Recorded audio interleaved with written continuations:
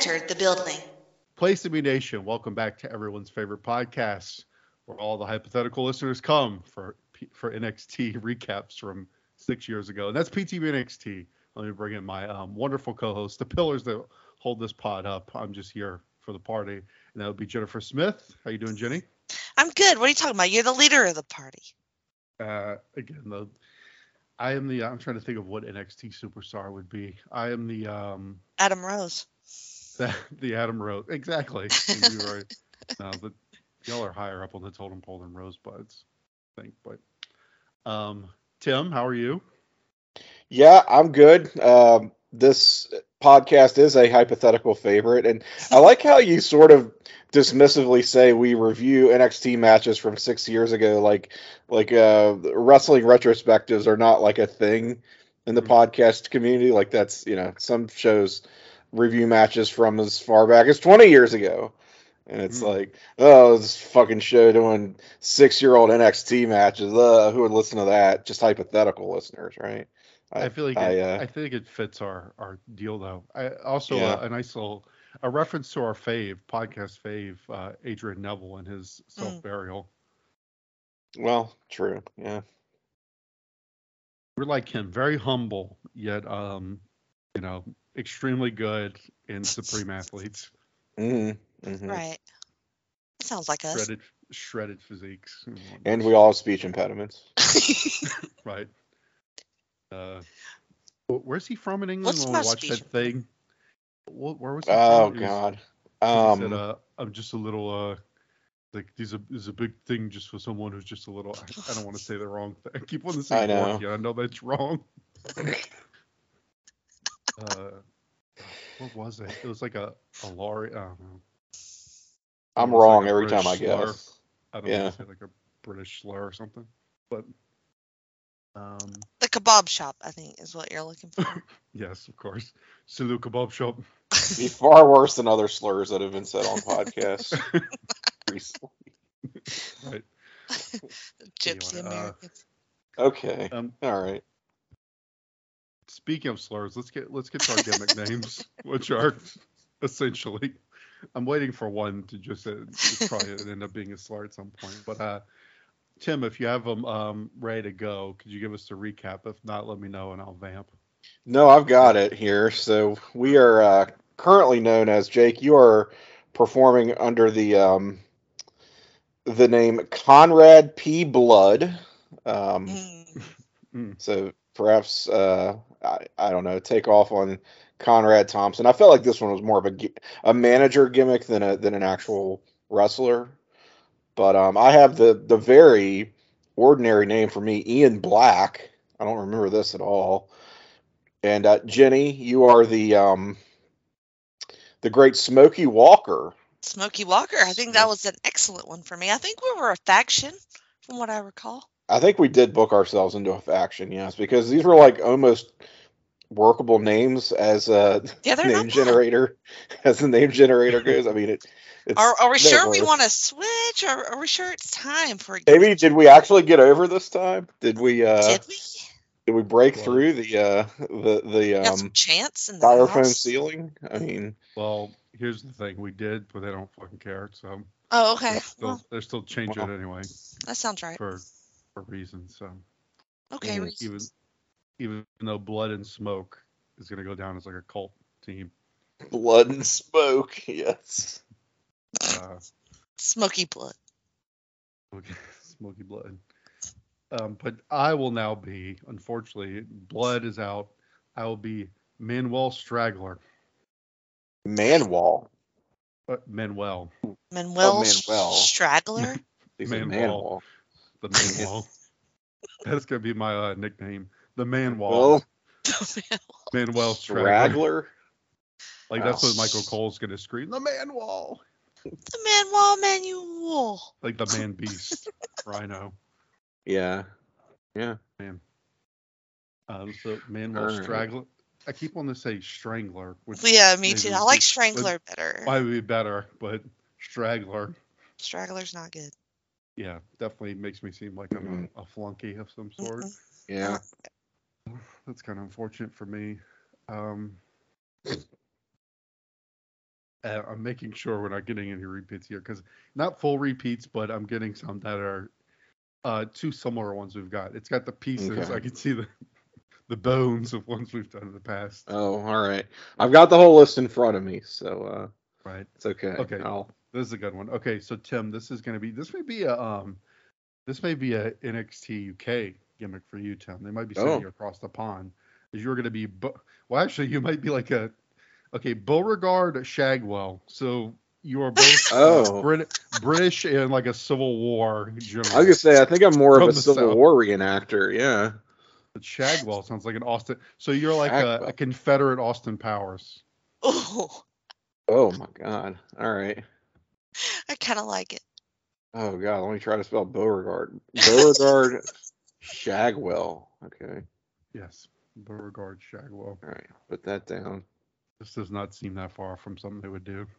All right. Well, especially like these early NXT, like 2014, like April of 2014, I could see Beauregard Shagwell. Yeah, a Southern States sympathizer. The South will rise again, baby.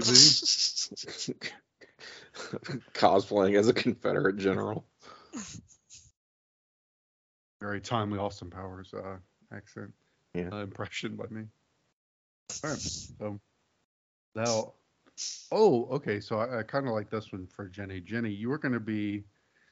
This has some Michael Shane from TNA energy because you were going to be Elias Hickenbottom, so clearly of relation to Shawn Michaels. Well, obviously, I mean that's a plus, right? Right. I mean he's running the show. So I wonder if you could have been one of the three Shawn Michaelses, actually. That's true. This is your real name, you know. So, do I get to be a sexy girl then for my gimmick? Yes, I think so. There's already an Elias though that's probably like way more over than I'll ever be. So I'm not too sure about that. Not in our world. If we're thinking of this as like modern NXT, they're definitely going to play at the bottom part because they're all about the butts now. So they are all about the butts. They're all about so you got that. Me hicking that bottom girl. More like Elias Thickenbottom. Thickenbottom girls. All right. What are we doing? Sir. Here we are.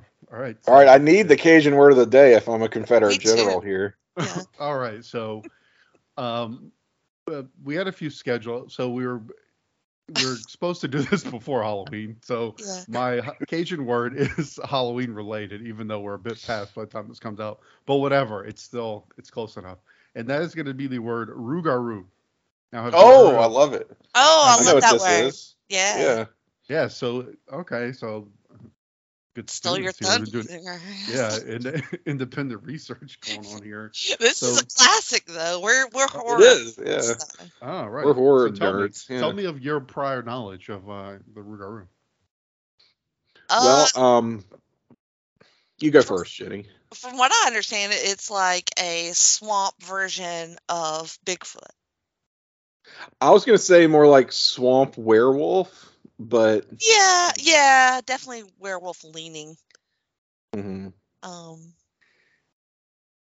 Yes, pretty much. Y'all are right. I don't know if there's like one. I mean, I'm sure if I went to like the actual technical lore of it, there's some, specific thing. But y'all are in the right realm. It's some kind of like swamp creature.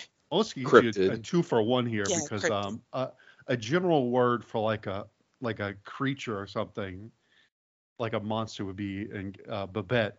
Like your mom said, watch out, they might have a Babette under your bed. A Babette. Never heard that. 2-for-1. So Babette is just like a general ghoul, and the Rougarou specifically. Rougarou. Even though I have heard Rougarou used more generally, like as just a general like boogeyman. So you better watch out for that. But yeah, usually in the swamp or the woods. But yes, that's like a great pick. It's fun to say too. Yeah, Rougarou.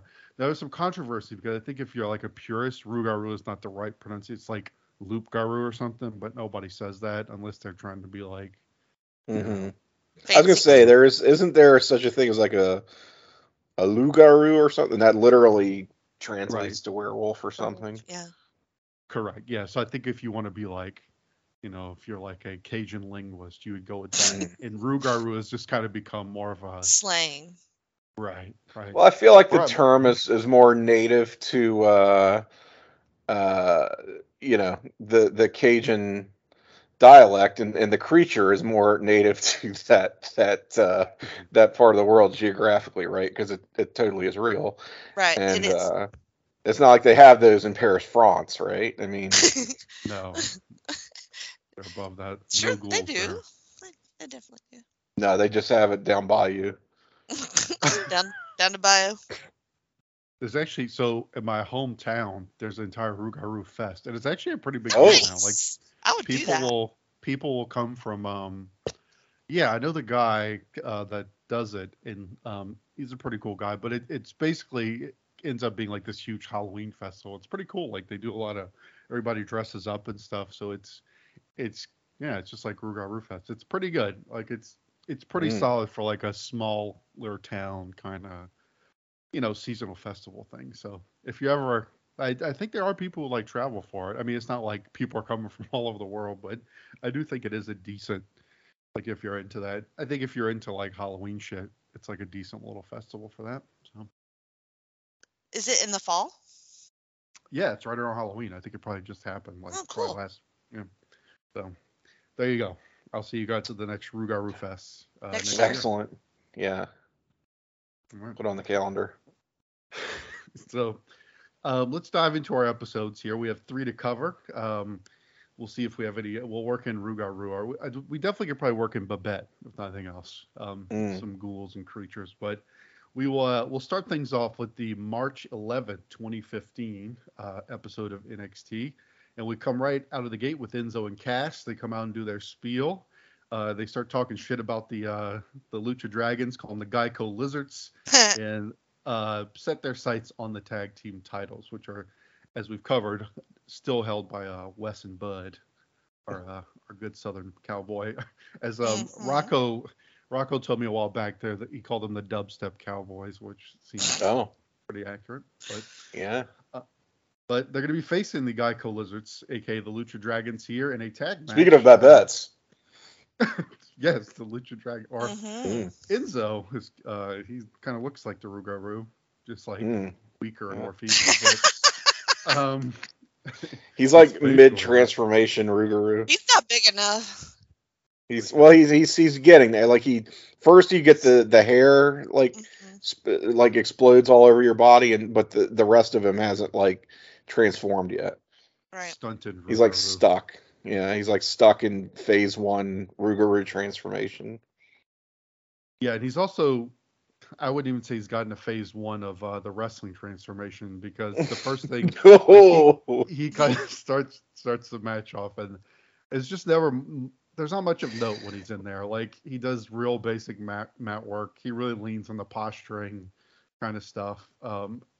The commentary is very seriously worried, though, if Enzo's thrown off his game because Mel is not with him. Maybe it's because she's not here that's throwing him off. The pace picks up a bit when Kalisto gets in there. He starts doing his Kalisto shit, hitting all his high spots. Enzo, again, he just doesn't do much on offense to make anything super interesting when he's in there. I mean, he bumps okay, but even his bumps are not, like, amazing. Like, it'd be one thing if he has no offense, but he's like this amazing bumper. But I mean, by default, he's better at bumping than he is offense, but that's not saying too much. But the Dragons go for a double team. Cass ends up saving Enzo, and then clears out the Dragons with the East River Crossing, which is his finish. And then he tosses Enzo on them, and they pick up the win here. So typical Enzo and Cass match. Enzo does really nothing, and then Cass comes in to save his match. And again, I don't think that's a bad formula. We've said in the past, like, it's not that bad of a gimmick for them as a team, as characters, but I just would need a little bit more from Enzo. Like, if he's going to be in there long, I feel like he's just got to be a little bit better. Like I said, at least a little better at bumping, maybe at least give him like 1 or 2 cool moves to do on offense to at least make the time he's in there kind of interesting. But right now, the time when he's in there is kind of rough. So I ended up going 1.5 stars on this, Jenny. What'd you think? Your Lucha Dragons taking the L to Enzo and Cass. First of all, I was a little bit, I'm going to say put off that they're like, oh, Carmella's not out here because the boys need to focus on this match with the Dragons. Like, just totally, all she is a distraction, and it's good that she's not there. Meanwhile, in the very next match, it's Carmella's match. Easily, they could have just said she has a match coming up in a minute, and that is why she is not out here. Not, at least she's not out here to distract the boys. And frankly, look, they're not. I mean, I think it takes all their concentration to like walk and chew gum at the same time. So it's like, it's not on her for their concentration problems. So anyway, the Luchas do look pretty good, but it's typical. Like, we've seen this. I would say there's been more ups and downs in the Luchas than there's been like steady growth. Which I don't guess is good or bad, really. It's just maybe a little disappointing because I went 2 on this just because I like the Luchas, and I do like Enzo and Cass in gimmick only. I think they're fun. They really own the crowd, but the wrestling, even the Luchas are, really kind of dialing it down for them. The little rocket launcher, I don't know if that's the name of the finisher that they did. Is that a rocket launcher at the end? That looked all right, but I just don't see much of a future for Enzo and Cass on this run, Tim. I don't disagree. I was maybe a little bit more forgiving of you guys, forgiving than you guys, because I gave this 2.25, and the reason for that really is on the Lucha Dragons, who I thought looked pretty good out there, and this is actually a longer match than we're used to seeing by Enzo and Cass. I think it's the same type of match that they've had a bunch of times, but this actually, they give it some room to breathe, where it's not just, oh, we start with Enzo, he gets his ass kicked for 30 seconds, then Kaz gets the hot tag, cleans house, and then we do the double team finish, which takes all of, I don't know, a minute. Like, you've got Enzo playing the face in peril for, I don't know, a good 3 to 5 minutes of the match, which, again, he's not a great bumper or anything, but he can at least get the point across and tell the story in the ring. And again, I like the Lucha Dragons on offense. And I also like Cass just having to come in there, basically clean house, wipes out the Dragons, drags Enzo over to his own corner to tag himself in and hit the East River Crossing, which I think is a pretty cool looking move. And a solid finish. I don't know if they call that move the rocket launcher, but I mean, it's a good, old school Midnight Express style finisher. So I'm gonna pop for that. So I don't know. This worked okay for me. The line about Carmella, the excuse made why she wasn't there. Your point is well taken, Jenny. I guess maybe I was somewhat more charitable again. I was in some sort of mood maybe when I watched this match, and I almost took it as like the way that they said it. They were like, "Well, she's not here because Enzo and Cass said they really, really need to focus on this match." They always put it more on them, like the two guys are putting it on themselves, that they're fucking dopes who can't, who can't maintain their composure when they're acknowledging it's not her fault. They just fucking suck. And if she's not there, then at least they don't have any excuses. But I fully agree with you that they just as easily could have said, well, Carmella's got her own match to prepare for. We're going to see that next. And hey, wouldn't that be a handy way to hype the show a little bit? It just seems so easy to say it that way, like more natural than the way that it was sort of put across.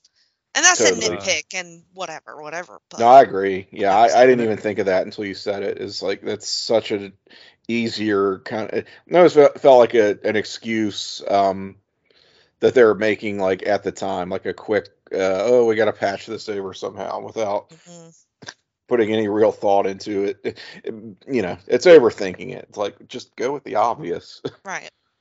Right. It was as we established, the commentary is kind of incompetent. So I feel like it's Mm. them. It's like they're always trying to come up with some story that's not there, and like that's what they think they're supposed to do. Is they just say some dumb shit like this. And like I think Mhm. Tim's right. Like I think they're trying to play up like, well, Enzo's obsessed with her, but it's just it it doesn't go anywhere in the match or anything. So yeah, I just think it's this subpar commentary team trying to. But again, to your point, Jenny, it does make it seem also like everything's got to be framed through Enzo, like Yeah. not Yeah. right. Like it's got to be like, well, he's obsessed with her or whatever. Yeah. Yeah, when she's already proven she's a much more impressive wrestler than Enzo. So Very true. And it also feels very high school. The girls are the problem for distracting the boys when they, Exactly. Yeah, which has always been such bullshit. And it kind of So, goes into effect too because they win the match. So now it's like so she was the Carmella has to sit in the back because she Right. violated the dress code. Yeah. because she looks hot and so fucking distracting for idiots. Yeah, I see what you mean. Yeah. Anyway, it's stupid. But NXT is invading the Arnold Festival next week, guys. Are you ready wow. to talk about that in like next few minutes? Yes. The Arnold Sports Festival. The Arnold Sports Festival, right? Would you rather go to the Rougarou Festival or the Arnold Sports Festival? Oh, come on. Yeah. Rougarou. No question. Right. And we also get another little video for the I forget the exact name, but the WWE Flintstones. And my biggest takeaway from this was the Flintstones Vince voice and character, and the Flintstones Vince was killing me. Don't they call him Mr. He has a weird Flintstonian. They call him Mr. McMagman or something. I love that. Mr. McBoulder or some shit. Yeah. McBoulder. This stays in our brains long enough. This may end up. Yeah. I feel like the Flintstones WWE might be our Christmas watch. Might be our Road to Paloma. Yes. Our Road to Paloma. Excited. Very similar, right? It's only logical. Road to Paloma, Flintstones, WWE. Oh, man. Whatever it was. It can't be any worse, right? Right. We then get an Alex Riley hype video, very generic.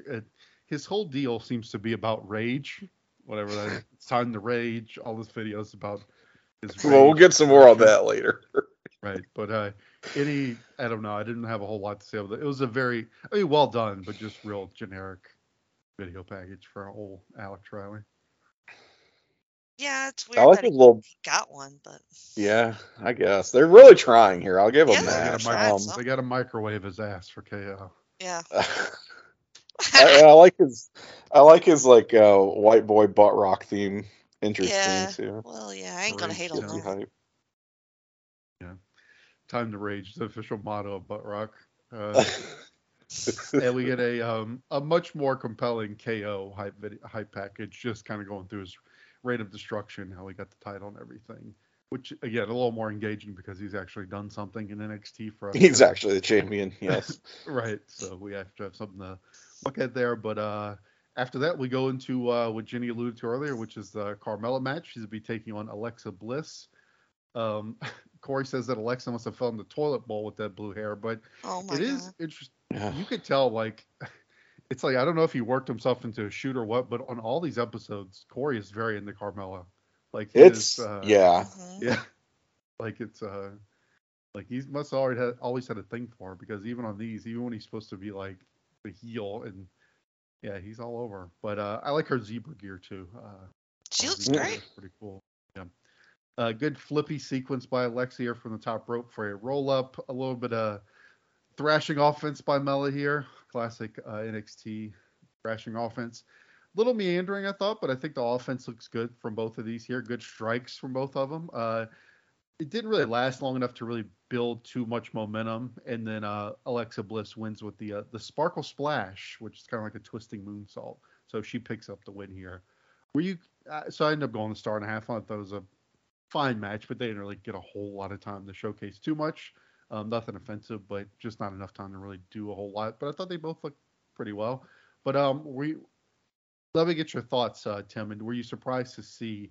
I feel like these two have kind of been positioned similarly, so I was almost wondering like who's gonna get the win here, because I feel like they're kind of on an even playing field right now as far as like where they Yeah. stand in the hierarchy.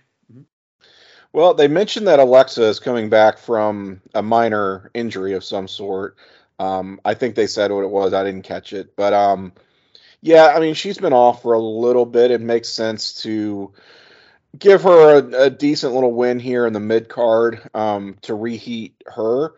Carmella can stand to take this loss. She's still being presented as sort of this rookie. But I'll tell you what I liked about this, just presentation wise. It's like, hey, here are two women just having a match to advance as part of a women's division without it having to directly be for the title. And also, it's not over some petty juvenile bullshit, right?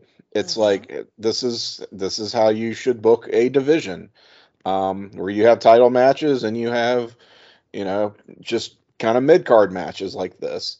And I thought it worked pretty well. They complemented each other decently in ring. Carmella, honestly, for a rookie, I thought showed some real ring savvy in this, kind of some, Mm-hmm.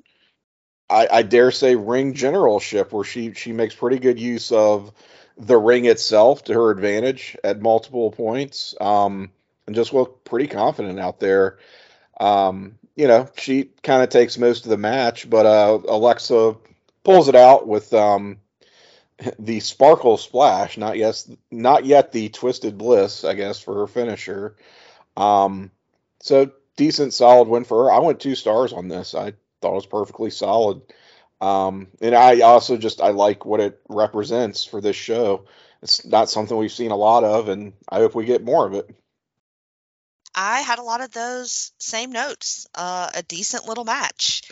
I would say Carmella might have worked it a little better than Alexa did. I would agree. Uh, Mm-hmm. and Yep. I've just never been a big Alexa person. Just character wise, in the ring wise, it's just never been a thing for me. She does look good. She looks better. She looks healthy, at least. Mm-hmm. I don't know about the toilet bowl, but that's a pretty fun, like, catty remark from Carmella, who I thought had a lot of attitude, and really did sort of own the ring. She has she has more character than some of the other women in the division, with very Yeah. little matches. So I thought this was good for her too. I liked them both, and I did the 2 stars. Also, I did note the crowd was just fucking silent, like just very, very quiet for a Mm-hmm. women's match. I don't know if maybe they were stunned because like this is pretty good, but like Right.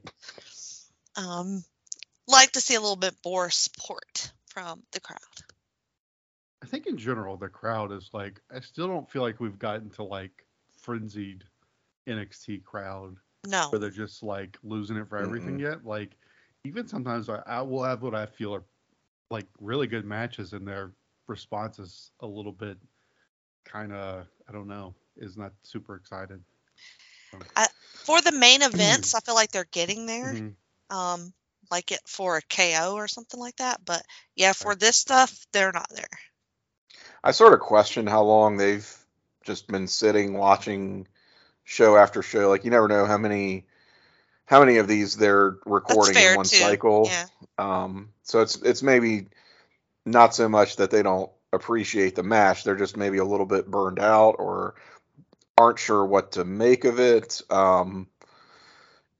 Or this could just be some crowd retraining because again, this is a little bit of a different type of women's Mhm. match than we're Mm-hmm. used to seeing Right. in And we're NXT. still we're still getting on there where like the black and gold NXT has Mm-hmm. this like, not to use the Alex right, like raging fans that just like love everything NXT does. Like I think they're starting to get there, but we're still a ways away from them fully like, Yeah, you know, still. Mhm. like where Mm-hmm. NXT, like the cult of NXT kind of thing where it's everything NXT puts out, like there's a certain sect of fans that are just like eating it up.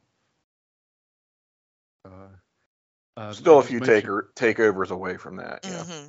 right. I just mentioned him, so we got cut to a very serious Alex Riley. He compares himself to an animal starving in a cage, and he feels like there's no room for him. He just wants one more chance, and he actually wants to thank Kevin Owens for giving him a reason. This is all he has. He doesn't have a family, which I actually kind of dug what he was doing here. I thought he was channeling some pretty decent emotion, but it took me out of it when he went to his very forced catchphrase thing. It's time to rage. You know what? It's time to rage. Yeah. Like that took me out of it. I thought it was a pretty good promo up until that point because it felt like decently authentic for, like maybe a bit of a stretch in certain parts, but I liked his fire and everything, but then just felt like they shoehorned this, generic catchphrase in there and just kind of took me out of it. But otherwise, I liked his fire. I would agree. Yeah, I was shocked. I was like, I didn't know he had that in him. And the line that stood out is like, I don't have anybody. I don't have family. My family is out there. And the way he said it was very forceful and very full of emotion. I was like, I don't know, like that was very good. And then, like you said, it seemed like the promo should have ended about like 2 sentences before it did. Yep. And he didn't cut it off in time, but a very good effort, I thought. Yeah, this was very. Here's the thing. Like, this is gonna sound sort of damning, but it's not meant to be. Like, this was kind of a try hard promo, but yeah, you know what? Trying hard is kind of better than not trying at all. I have a weakness for trying hard. There's a point where it's like, okay, you could knock it off because you don't have to, but it's like we haven't seen this guy wrestle in NXT, period. We haven't seen him in a WWE ring in God knows how many years now. So he's got to do something, right? He's got to say something to give you a sense of who this guy is as a character, and just what he's about. Like, he's got a decent storyline behind him, so in some sense that would maybe be enough. But then he also just goes that extra mile to try to just put himself over, and you're like, oh, okay, like I'm kind of actually getting on board with this guy.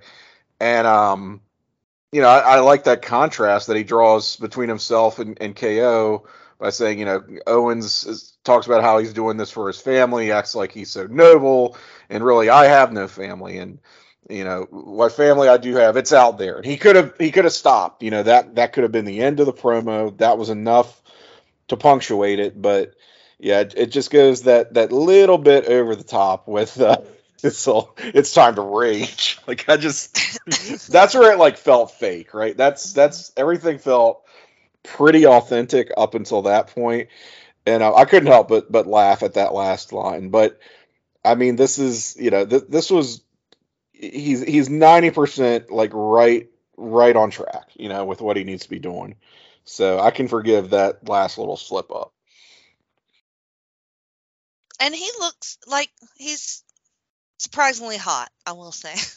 Well, I don't know. I mean, he has that look I like, He looks like he hasn't missed a day in the gym. He's tight. Looks like he hasn't missed a day in the ring either. So we'll see. He's got that beard. I don't know. He looks good. Yeah. Anyways. Yeah, we'll see him in the ring in just a sec. But before that, we have a quick Tyler Breeze selfie promo addressing a Tommy. He said he didn't want this feud to get ugly. He said, well, actually, it had to get ugly because the Tommy is ugly. Oh, God.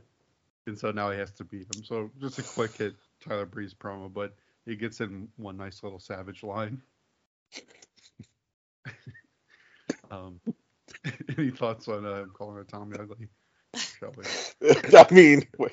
I just want to get into Alex Riley. All right. So, I hate Tommy, so any of that works for me. All the mocking works for me, especially from Tyler. We love Tyler. We love Tyler. So yeah. So petty, and it's fine. I didn't want it to get ugly, but we did that too. Right. All right, so we'll head to Alex Riley's tune-up match. He's going to be facing CJ Parker here. CJ, of course, comes out and tries to talk about how the world isn't fair, but he ends up being interrupted by so Tim, I would consider Alex Riley's music, I called it kind of like scream butt rock, like scream butt would be the scream butt.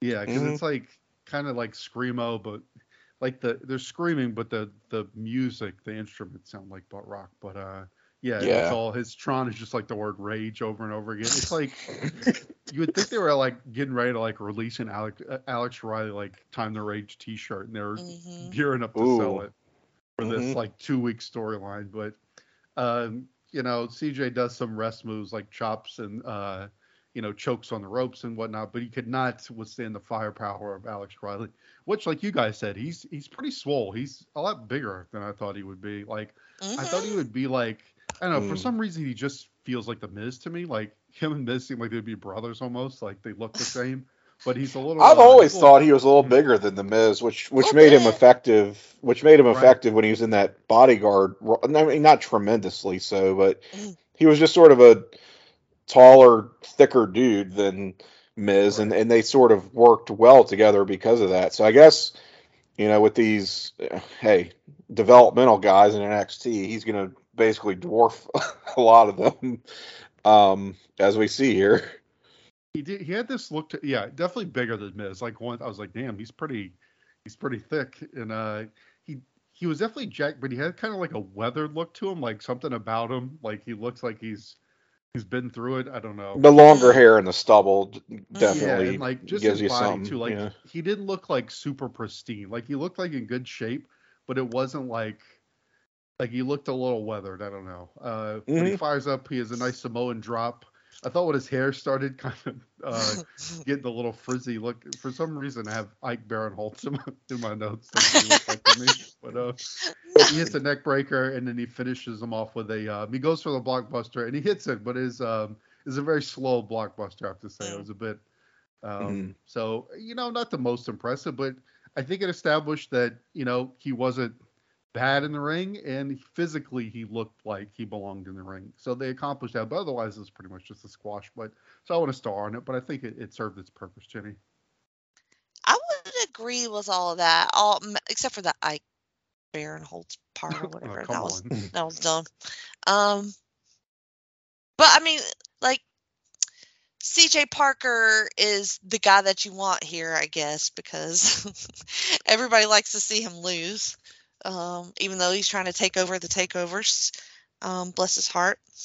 But I did think Riley looked pretty good. And I like your point about him looking a little weathered, because it is a little something about him. Even the tights are a little try hard too, which I kind of like, because it has like a flame and his name on his butt. That looks like a young man's logo.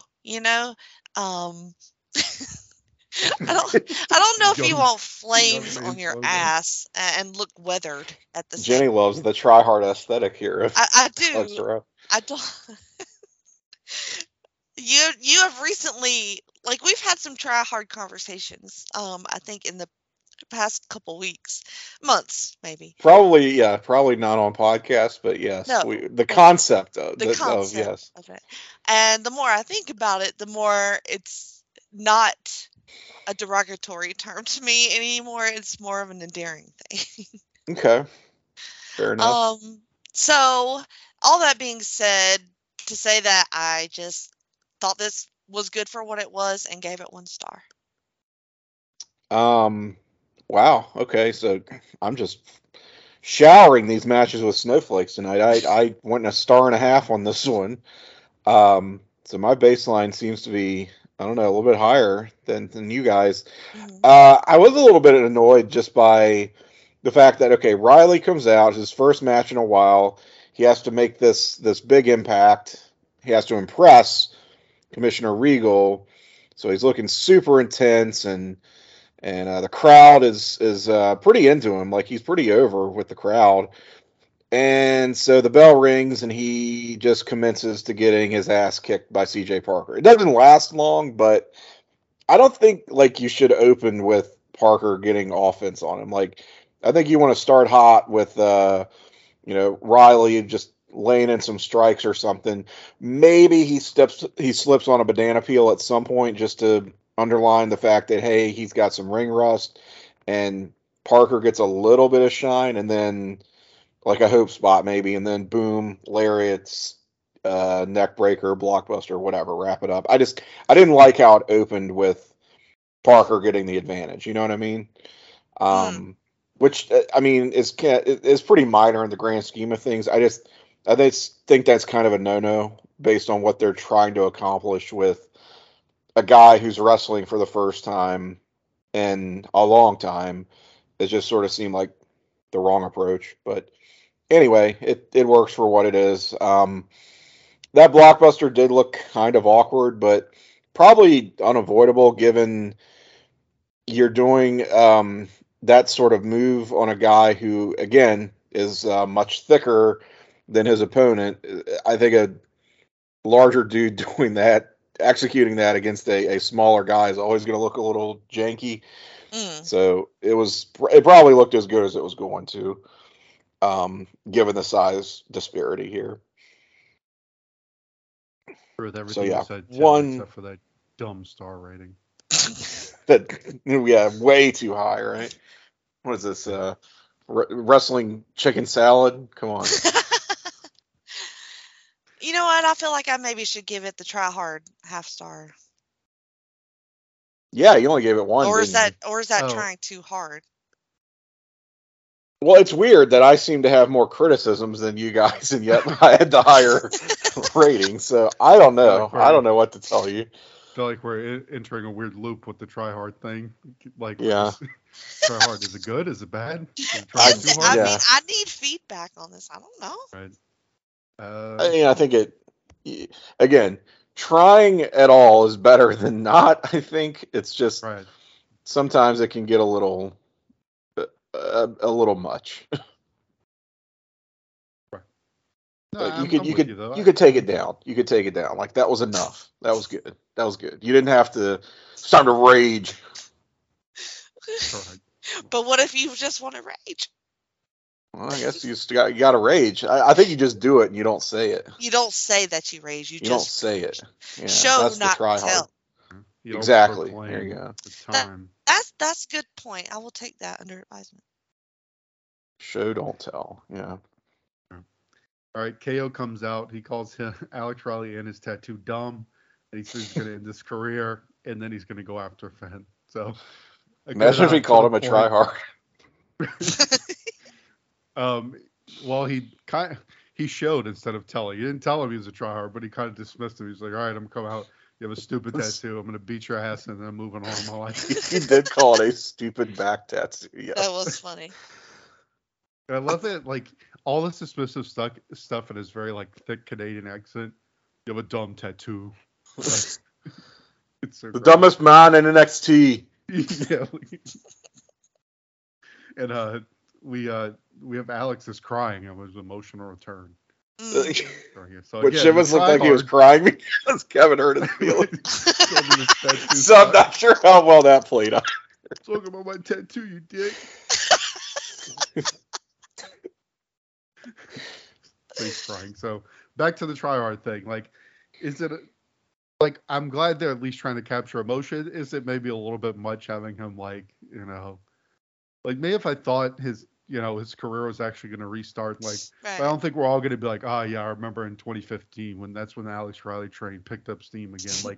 like Shawn Michaels' second part of his career when he was out for 4 years. Right. Like I don't think it's going to quite be that. I think we all famously remember when Shawn Michaels came back and heroically defeated CJ Parker at SummerSlam. Right. All right, but that quickly, guys, we're at our main event for this episode. It's going to Nice.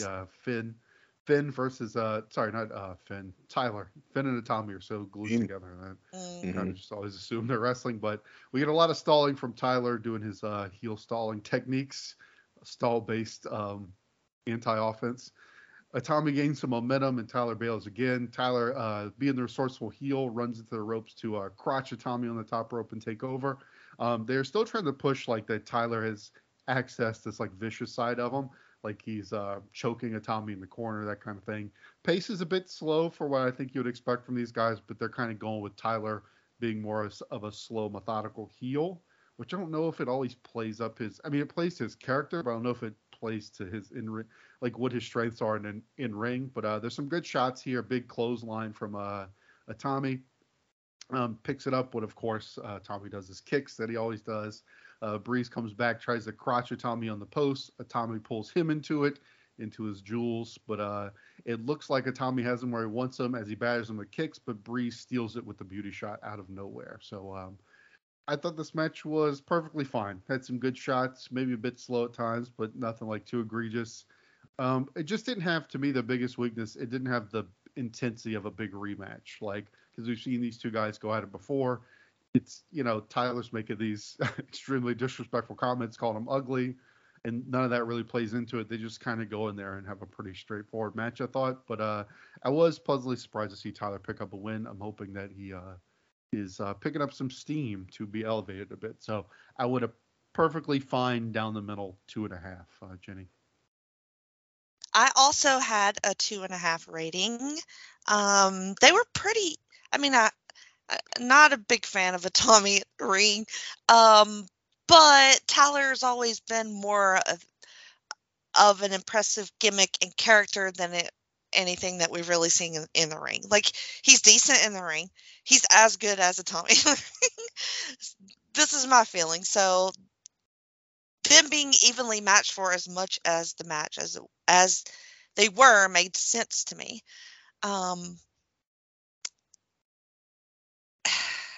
I just don't care about Tommy at all. I was worried he was going to win the whole time. I was super happy when Tyler did, even though it is with the beauty shot, which I am sick of seeing that finish matches. I wish we could maybe do something else. I know that's like his thing, but like we could do one other thing like besides that move. But I did the 2.5 as well, Tim. Well, we're all on the same page for this one at last. 2.5 from me. I mean, the reason that Itami has not been pushed harder in NXT, and it's because Vince McMahon does not find Asian men attractive. Right, It's obviously. the only reason. But no, It's probably the reason I don't like him either. That's also the reason you don't like him, yeah. But no, I'm with you. He's not connecting with me either. They've just kind of done him no real favors, especially on his little singles run he's been on since like splitting with Finn. Not that this is a bad match, but I mean they keep calling back to the first bout that they had on Takeover Rival, which I mean we didn't find terribly impressive when I went back and referenced. I didn't even remember it, to be honest with you. So I looked back at my star rating and it was like a 2 something. Yep. So I was like, okay, whatever. So I wasn't expecting much here, and maybe they topped it. I don't know. I felt like this was okay. I liked when Tyler took over on offense towards the end. I like the finishing sequence too, where we get a couple of big move exchanges with the supermodel kick for a near fall by Tyler Breeze, and Tommy hits that big diving knee drop off the top across the neck of Tyler. Again, I thought that might have finished, but no. I'm with you, Jenny, in that I don't think the beauty shot is the most spectacular finish. I think Tyler could do a lot better, but was well utilized here. And I think it works well when it sort of comes out of nowhere, especially where it's used to sort of follow up on a mistake, which is exactly what happened here. Tommy goes for that shotgun drop kick in the corner. Tyler moves and he eats shit, and that's when he gets nailed with the beauty shot. And that gave it more of a convincing feel, where it was like a follow-up to something else. Mm-hmm. So, for what it was, I thought it worked well here. I mean, we're all kind of marked for Tyler Breeze, so I'm okay with this finish. And gosh, Tommy really does just feel like another guy now. Remember, he was supposed to, he came in with all this pomp and circumstance. He was supposed to be pretty special. And Ric Flair of Japan or whatever. Yeah, I mean, really, from what I gather, he is pretty special, in terms of his international bona fides, but it just really hasn't translated. So I don't know what to tell you. we say a lot like they didn't do this with Tommy and they didn't do that. But look, Tommy had lots of time in the fucking ring to do shit. And it was not done. Like, I don't know. We watched him wrestle a lot, I feel like. Yeah, I So mean, it's not like he there's didn't get plenty his of shot. there's plenty of flat characters who win you over with their Yeah. ring work, and It, it there was hasn't really happened. chances for that. Right, and I don't think. I mean, we said like bringing him with Finn, but it's not their fault that Finn does a similar style better. Like that's Yeah, not. I mean, hmm what do you can't go to Finn and be like, hey Finn, can you not be as good as you are? Can you exactly. like, Yeah. can you stop working the same styles as Tommy, but like all your Yeah, moves and shit look better and connect better, and you just overall have a better aura about you? You just like tone it down, man. and Because in all honesty, Finn only does like the same 4 moves anyway in all of his Mhm. matches. Like he's not even that special in ring. He just, I guess it's just more of a well-rounded performer. Um, and it's just, yeah, I mean, maybe bad timing just in the case, just in bringing them in at the same time like that. But I suppose the comparison is unavoidable. But yeah, Finn has totally outshined him. I wonder if Mr. McMagma has similar feelings about Mm. Asian Mr. wrestlers. McMagman. But yeah, that wraps up this one. I thought this was uh like 100% average episode, like right down the middle. Like you Mhm. got perfectly fine matches. Like there was a few matters of consequence. Nothing like no amazing angles really, no amazing matches, but nothing was really like offensive or stupid. So I just went with a perfectly fine 5 out of 10, Jenny. Yeah, I bumped it a little bit. I don't even know why now that I'm thinking about it. Maybe just for a decent women's match for once. So I did the 5.5. I'm also gonna give it a 5 out of 10. Not a lot happening here, but at least all of these matches had a reason for existing. Mm, There was nothing Right. just throwaway.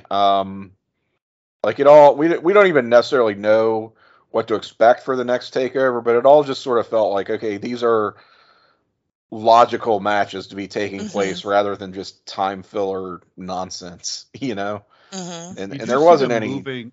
They seem to be moving away from the complete non-competitive enhancement matches. Yeah. Like I know, Uh like the Alex Riley match was kind of one, but like there used to be. I mean, we got used to seeing like 2 to 3 per episode, where it seemed like half the episode was these like 30-second like Mm-hmm, Baron Corbin squash matches and shit. mm-hmm. And it seems like they are moving away huh. from that. Mhm. And all of these matches are sort of like m- mid in their divisions. So it's kind of like the same Mhm. level Mhm. of Right. performer in all the matches. Right. But we'll head to March 18th, and we're going to be at a change of scenery for once. We're going to be at the Arnold Classic in Columbus, Ohio.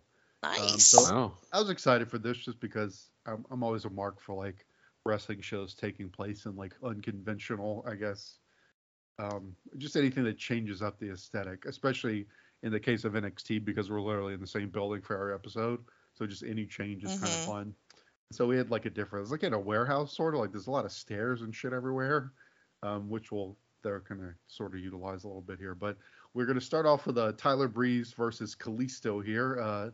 The banter on commentary is Albert says he's going to cut a single with Tyler, and Rich says a cover of "We Are the Walrus," which is not the right name of the song. Rich, get him. I Dumbass. yeah, Rich is useless, but definitely working again on the stalling with Tyler. Like they're really building that into his character. Kalisto springboards all over the place, but it backfires when he eats a drop kick from Tyler. A little bit more urgent pace in this one than we saw in the last Tyler Breeze match. He does a little stalling, but he's kind of going with Kalisto's pace a bit more. Kalisto goes for a flip and ends up running into a kind of janky looking supermodel kick, but I still thought it looked pretty good. Lots of Breeze stomps again. They're really pushing that he is very aggressive. But a nice 450 by Mm. Kalisto here. Some Mhm. good momentum swings, and then we get to the finish with Tyler countering to the beauty shot. So I thought this was a bit better than the Tommy match we just talked about with Mm-hmm. Tyler. Just the pace was better. I thought he just did a little bit more, but Kalisto and I'm a big fan of Kalisto. He always brings this cool offense in, and yeah, it's just again, it was cool to see Tyler go a little bit quicker and kind of showcase more of his athleticism in this one. So I ended up going 3 on it. I thought this was a good match. Tim? 3. Oh my God, what are you thinking? Um,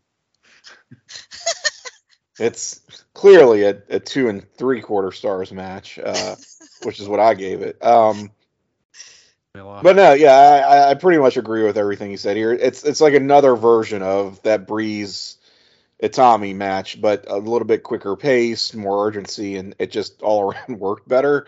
Again, Kalisto, a guy who doesn't really have much of a character, but wins us over in ring because he always looks really good, even doing kind of his same shtick. And we don't see a whole lot of him in singles matches, so this was sort of a rare treat, at least for me. And boy, did I pop for that perfect 450. Oh my God. That had to be the envy of anyone who's ever attempted that move, because I don't think I've ever seen one just that picture perfect. So I mean, that's worth a star on its own as far as I'm concerned.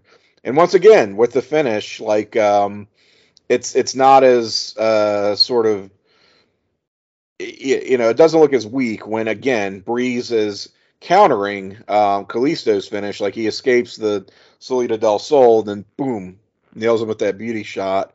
I'm a little bit more won over by it when it comes out of nowhere like that. And I don't know. So I think he's using, if that is going to be his finisher, then he's realizing he has to utilize it to better effect. And that's what we've seen here in 2 consecutive matches now. Yeah, just shy of 3 stars for me, but really fun outing. Really fun hot open for this show. I'm glad I gave this one the correct rating of 2 3/4 stars. Okay. Excellent. It is cool to have this different feel. I sort of compared it to my ECW watching, where we're typically in the arena, and then sometimes we'll go over to like Boston or Fort Lauderdale or somewhere and get like a fun barn. A barn in the stable. middle of Michigan. But so I think it gives the performers just like a little something different, to have a different crowd, different setup. And so anyway, I thought Tyler did bring it more in this match than he did with the Tommy match, and I thought Kalisto was showing out. I was like, let's break up the luchas and push Kalisto. And push Kalisto, because boy, he is so fun to watch. Why didn't he get any like fun little matches with like Neville or some shit? Did we ever see anything like that? No. But that would have been fun. So more Kalisto on these shows solo, and just a really good opener on the road. Am I crazy for thinking Kalisto did have a little run on the main roster around this time? Like, I'm having this vision, and it might be a brain aneurysm, of like a pre-show match between Kalisto and Ryback, of all people, was that WrestleMania? Which WrestleMania was that? And does this something that even existed? I don't know, but he does seem like I want to say it may not have been WrestleMania. It was like some pay-per-view main event, like the show main event, which were basically like like a Raw pre-show match. I feel like he definitely did that. Like, I feel like I can remember going to a show one time and he was like in the dark match and being like, "Oh, he's good." That was pretty. And they would be like shockingly good matches, even though they were usually total mismatches. I want to say it was for a title, like the U.S. title or something. Yeah, it said that in February of 2015, which we're already in freaking, March? Okay. So I don't know how accurate that is, but it says he won the United States Championship twice and the Cruiserweight champ once. Yeah, he was definitely working with like Ryback during that time period, which, miracle worker Kalisto here, I guess. But I get my try-hard rating of 3. Sir. Oh my God, I need I don't need a new podcast, but I really want a new one called Try Hards. Trying hard. Trying hard. How to try hard. How to try hard. How to be a try hard. Trying too hard. Try hard for the trying. I don't know. Try hard. Try hard. See, that was very try hard of you. I know. See, and it's adorable. Live Okay. free or try hard. Yeah, and It's one thing adorable. we didn't mention, and like you guys kind of said it, the maybe the wrestlers have a bit more of a pep in their step. We'll see it more as they go through this, like a full-on PR package in a second. But that this is the first time they've taken NXT kind of like on the road into like a maybe a house show or a live event sort of deal, and they make a big deal out of that. So kind of goes to what you guys are saying about maybe the wrestlers just having maybe a tad bit more motivation in this setting. See, but we won't get into it, but a long recap of the Riley KO drama. So you could tell they really want anybody who maybe is not watching NXT on the reg to like be up to date on what KO's doing. Like they obviously like see him as a huge draw right now. Like anybody who's still maybe not watching this weekly, they want them on board. So they showed a lot of these recaps. We then head to a very smiley Alexa Bliss, who's excited to be in her hometown of Columbus, Ohio, and she is going to face Sasha tonight. So giving her kind of like the hometown treatment, giving her a big moment in her hometown. And then we go to our inside look at the Arnold Sports Experience. It did tickle me that they're in this thing with they're showing all these like bodybuilders, like Mr. Universe types. I love that KO is the champion at this time when they're going to this thing. It's a really awesome like juxtaposition. Oh my god, I right. didn't even think about that. He's like just Right. kind of walking around looking at all this. Yeah, like this kind of like These this guys kind are in of- shape. Yeah, with his cut his sleeveless shirt, and his basketball shorts or whatever. Right, Like, his little belly poking out. right? It's like, oh, that's cool. You guys work all that hard on the fucking Y'all work champs out, and- huh? Yeah. What's the line from Eastbound and Down or whatever? He's like, I'm not trying to be the best at exercising. right. But this is just like a normal WWE PR deal. It's just like, we got Hogan and Flair here. Triple H is telling us that NXT is not developmental anymore. It's its own brand. So just I don't know what else to say. Really not a whole lot interesting going on here. It's just kind of showing you what the Arnold, which honestly, I don't even totally understand what this convention or I don't festival understand is. what the purpose of this. Right. It's where all the bodybuilders go. It's where you can Arnold be the best at Sports. exercising. Right. You just go and flex, man. That's all you got to know. Mm-hmm. But they're excited to be there. I can tell you that. It looks fun. I don't know. Yeah. I'd be down for like an inspirational speech from Arnold. Well, if yeah. nothing else. Yeah. And Triple H. Mostly Arnold. I've heard enough Sounds Triple H developmental. speeches to last a lifetime. We had the Finn who tells Alex Riley that he'll be watching his match with Kevin Owens tonight. Alex says that he's going to humiliate Owens. It's time to rage. And, Finn gives him a warning to not overlook KO, which hoping Alex Riley's not overlooking KO. I was I'm not very sure. confused by that. Like Right. yeah, like in sports you usually say like, well, you have a weak opponent. Like maybe if you said, we don't overlook CJ Parker because you're thinking about KO, would have made more sense. But like, Way hey, more sense. don't overlook the champion who's had Yeah. a dominant reign since he came in a month ago and just like fucking steamrolled his way to the title. Make sure you don't overlook him. Yeah, Finn he was totally off base on that whole thing. Just saying shit. Yeah, it's kind of like, okay, yeah, I'm pretty sure I won't overlook the champion. Don't worry. And that's like the whole reason they got into a whole scuffle. Like, that's the reason he gave up his careers for fucking KO. Like, this makes no fucking sense. They should have edited that, honestly. Yes. I mean, It was bad. just cut it out. Yeah, he just pulled out like out of the generic box of like, Mhm. pep talk before match. Yeah, don't know what to say. Just reach for whatever. All right, so we get another like backstage kind of PR segment here about them being in Columbus and how great Columbus, Ohio is. and talking about how this is their first time leaving Florida. Jenny, they were very excited about leaving Florida. I don't know if you have any thoughts on that, but they were all pretty Well, excited to leave Florida for Columbus. Disability state. it seems weird. I don't know. Maybe if you were going somewhere better than Columbus, you could be I will excited. say, yeah, I've been to. Have you been to Columbus, Ohio? I have. Yeah, I it's. I like it. I'm mean, just kidding, but yeah, it's fine, right? It's yeah. I've had some fun times. okay. Not gonna bury it, but it's I come don't on. know that it's better than Florida, Let's but not go Heartland crazy of either. the heartland of America. the Wang of America. Better than the Enema hole of America,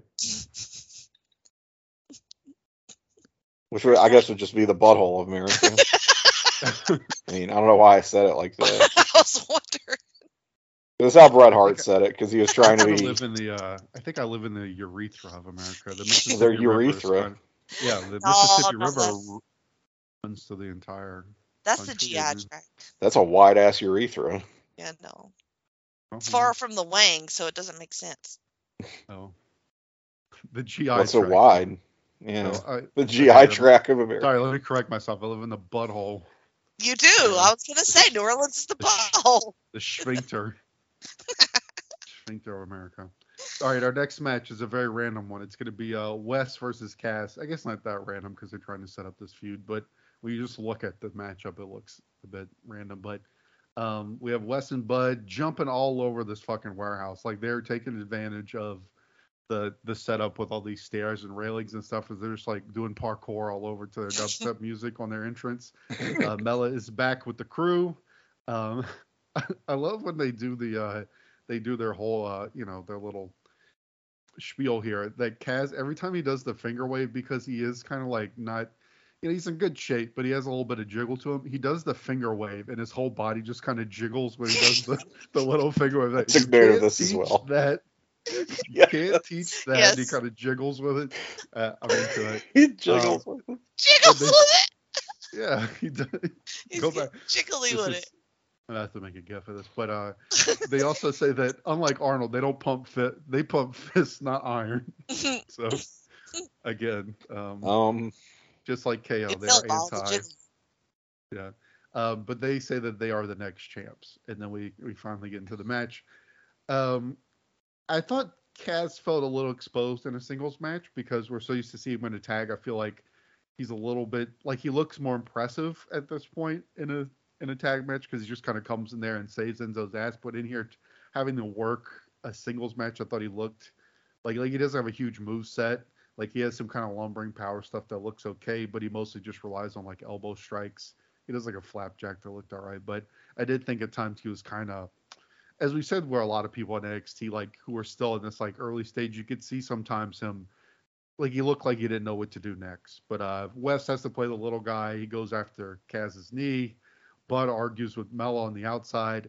Cass boots him, but ends up costing him the match as Wes rolls him up and steals the win here. But the match was whatever, but it's continuing to set up the feud between these two, which seems like the direction we're headed. Definitely trying to play up the Mela stuff. Maybe they're definitely trying to go like a Sunny route with Mela in this tag feud here. So we'll see how that plays out. But I want to start a half on the match. It was fine, but it felt like the match was much more about just having these two teams spend more time around each other to try and build some kind of feud. Tim.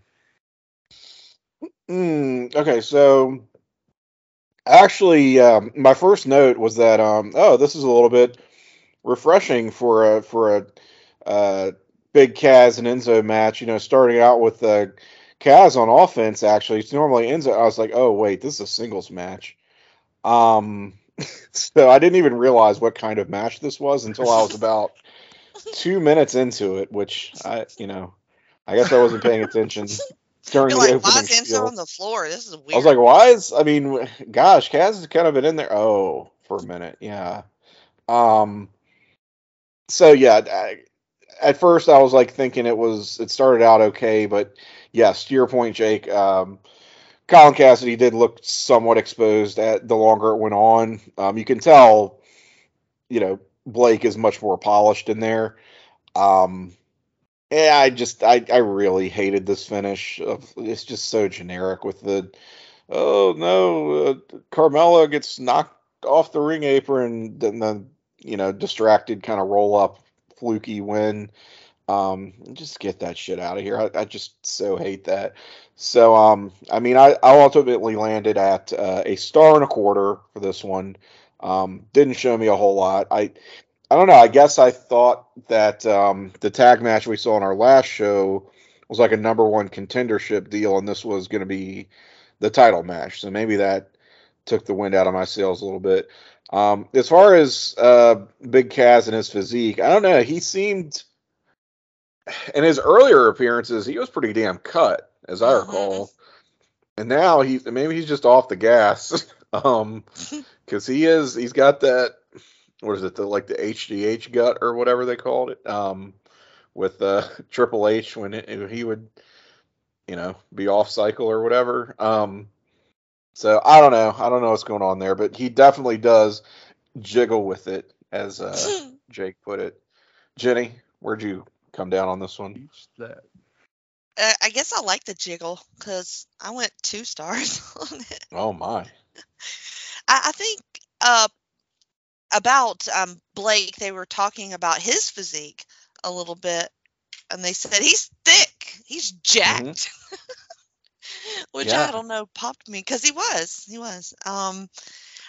I don't know. I think I liked it more. Maybe Carmella was just so distracting there on the side that once again violating that dress code. Yeah, that I didn't notice that it was a bad match. No, and I feel like any sort of tag team feud with a woman involved, you got to get her up there and take a little silly bump at some point to cost somebody a match. Like, it's just part of what you do. It's just a trope. Like, this is developmental, so you just kind of have to get through this part. I don't know.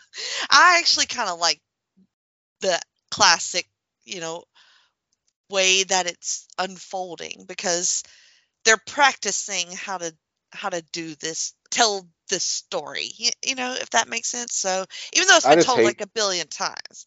Yeah, I just hate when it actually leads to a roll-up win. And win. Yeah. Actually, I mean, yeah, it's a trope. It's to be expected, but I hate when it actually finishes the match. Like, you could still have a lot of variation in how you do that spot. I mean, really, anything would be better than that's how it ends. And it's like, oh, okay, well, the guy's an idiot. Like, it just... Well, he sort of is, too, so that works. He sort of is. Gus is true, yeah. Just say they didn't try hard enough, Tim. Can't argue with you there. Try hard scores -2. Yeah, Tim wants them to try harder, come up with something better. Mm-hmm. Jenny thought they tried adequately. They tried a decent amount. Perfect amount of try. Mm-hmm. All right. We go to Dana Brooke, who they're starting to hype up. She competed in the Arnold Classic. She's going to be coming soon to NXT. Tell us a whole lot about her. And then we go to our match with Sasha. Is she still there? Didn't she have an inexplicably long run on the main roster? I don't know if she's still employed, but I don't think it would shock me at this point if she was. We just haven't seen her in a million years. Anyway, it doesn't matter. She's the current 24/7 champion. I was going to say, she's been around. Is she really? Yeah. She's been doing stuff. Not only there, but a champion. Okay. Yeah. 15 times. She's the flair of the fucking 24/7 championship. Mm-hmm. Did they just quietly forget that they have that? Is that something? Was that like a Vince McMahon thing? And Triple H was like, "What? we got another title." It's an impossible question. I don't know. All right. Anyway, sorry. I'm sorry. I wish I could get any information. I really can't remember. But I just knew that it was the first thing on her wiki. Yeah. That she's a current and 15 time. Well, I believe it. But Alexa, the hometown girl, is getting her show. Well, I should say this is non-title, guys. Make a big point. I like Sasha trolling the crowd, like after Alexa comes out and telling like, "This is the best you got, Columbus," like pointing at Alexa, with some good heel stuff. I thought it was good. Alexa's got some fire here. She's a fiery baby face. I thought Sasha's offense, like we've been talking how recently Sasha has really stepped up her game, has kind of reached this next level, and her offense here just looks so much more legit than Alexa. Like she has this, she has like a chin lock variation, but looks really snug. The double stomp in the corner I thought looked real nasty. Alexa fires up, she hits a moonsault, and she ends up hitting Sasha into the post, and Sasha falls to the outside, and we get the count out victory. So again, I don't know how Tim's going to feel about this because this is right out of the classic wrestling playbook to go this route when you have like a baby face who's overmatched against the heel, but then she picks up the count out victory in the non-title match. I get it. I know what they're trying to go for, and they're definitely taking advantage of the hometown thing. My only gripe with this is like Alexa just didn't look impressive enough for me to really buy it as much. Like she just doesn't seem like she's there. And I guess you could argue like this is a way to try and get her there by elevating her to Sasha's level. But Sasha looked like she was another league from her. So I ended up going 1.5 stars for it. I mean, it was mainly just a storyline match to set up what's going to come. But my main takeaway from this is that Sasha just looks like, we keep on saying it, and we were critical of her at first, but she's really coming to her own. I thought she looked awesome in this match. I don't know. I got very angry. Because I knew there was going to be some fuckery. I'd rage against this match of the hometown shit. I thought it might be a little bit better than a fucking count out because that is just the worst. The worst. I'm sorry. No, thank you. 0 stars. Oh, dud. I don't want it. Dud from Chitty. I mean, I wasn't much. I gave it a whole star. A real gentleman star, to be honest with you. Because I just, the hometown hero thing was very forced. Alexa, if she was in any way a star, then yes. Yeah. But right, she is like, you are low man on a developmental brand. Like, you are not a hometown hero. Just so came back from not injury. Necessary. Yeah. She doesn't have a good gimmick either. Not a good character. No, like a super low ceiling character. Like super generic with the fucking tutu or whatever. Yeah, that doesn't help either. Sparkles, if she'd like, flash, fucking if she had looked like if she looked really impressive in the ring and really tenacious and like maybe she could actually win it in ring, and then they give her the count out victory, like I could kind of maybe buy that, right? Because it'd be like, well, it looked like she could have won it on her own anyway. It's not as fluky that way. The way they presented it, it looked like a total fluke. Like she was bad, outclassed for the entire match, and it just took Sasha, again, slipping on a banana peel kind of thing. And, the hometown hero wins, like, yay. Like, what are we celebrating, No. Right. And what did she really do? It wasn't like, and like, it's not really Sasha's character to, like, go out that easily. Like, she's not like a cowardly heel that's going to punk out and just retreat. And it's not like Alexa, like, they didn't go, like, 15 minutes and, like, Alexa took her to the limit and she just exactly. Like, it was. Agree.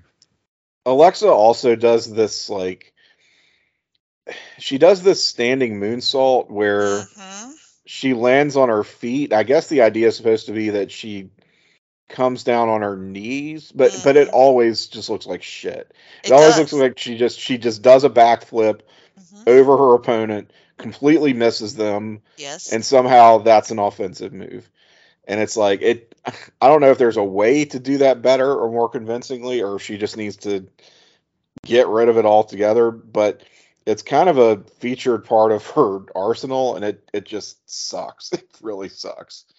And the rest of her offense isn't much more to write home about. So yeah, this was bad. I honestly felt bad for Sasha here because she deserves a lot better. Yeah. Because we have seen much better from her, and she's just out here. I mean, she's just pretty much hung out to dry. for no good reason. So yeah, fuck this. Hmm. Yeah, Alexa's just not ready. She's not ready for She's this not. spot yet. Yeah, but they were in Columbus, so they're Hmm. Whatever.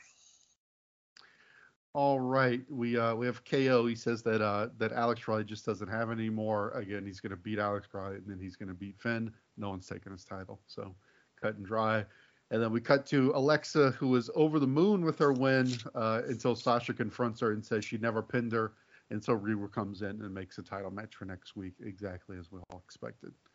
Um, so I don't know if we're going to get any more rage out of this, Whatever. or we'll Um, we'll be at the match pretty soon. it gives us a match. Mhm. I guess it's fine. Maybe they'll do better on a better outing. The She ain't gonna get another Yes. count out win. That's what I know. Right, they're gonna do some more nonsense. I feel like there's something missing in this entire Alex Riley saga, as sort of long and winding and compelling as it's sort of been, which is, wasn't he supposed to like impress Commissioner Regal to the point that, Regal green lights the match with Owens? And I don't know, I feel like we just haven't really seen much of that. Like, where Yeah. was, like, he got the win against CJ Parker, great. Like, I don't know, I'm not saying I need more administrative wheeling and dealing backstage, but it's just sort of one of those expected things to help sell the story. Like, and again, like, all he did was beat CJ Parker. Like, really, like, that's where's Regal going? Like, he just needed to walk out on stage, kind of pensively stroking his chin without saying anything. Like, that's how you end that sort of Mm. episode, right? And then it's you followed up with Riley being like, "All right, was that impressive enough? Do I get the match yet?" And he's like, "Well, it was quite impressive, lad, but you have to win the next match, and then you'll get your match with Owens." And maybe you stretch this out for one more week. I Yes. don't know. Like, Yeah, Yes. it it just makes it seems. definitely feels like they're ready for KO to move on to Hmm. Hmm. bigger, and it's like they're like, yeah, we got this cool story Alex Riley, and then they were just like, yeah, all right, let's get the show over with now. I know, and it's just like, maybe that's just me being the type of fan where I like these very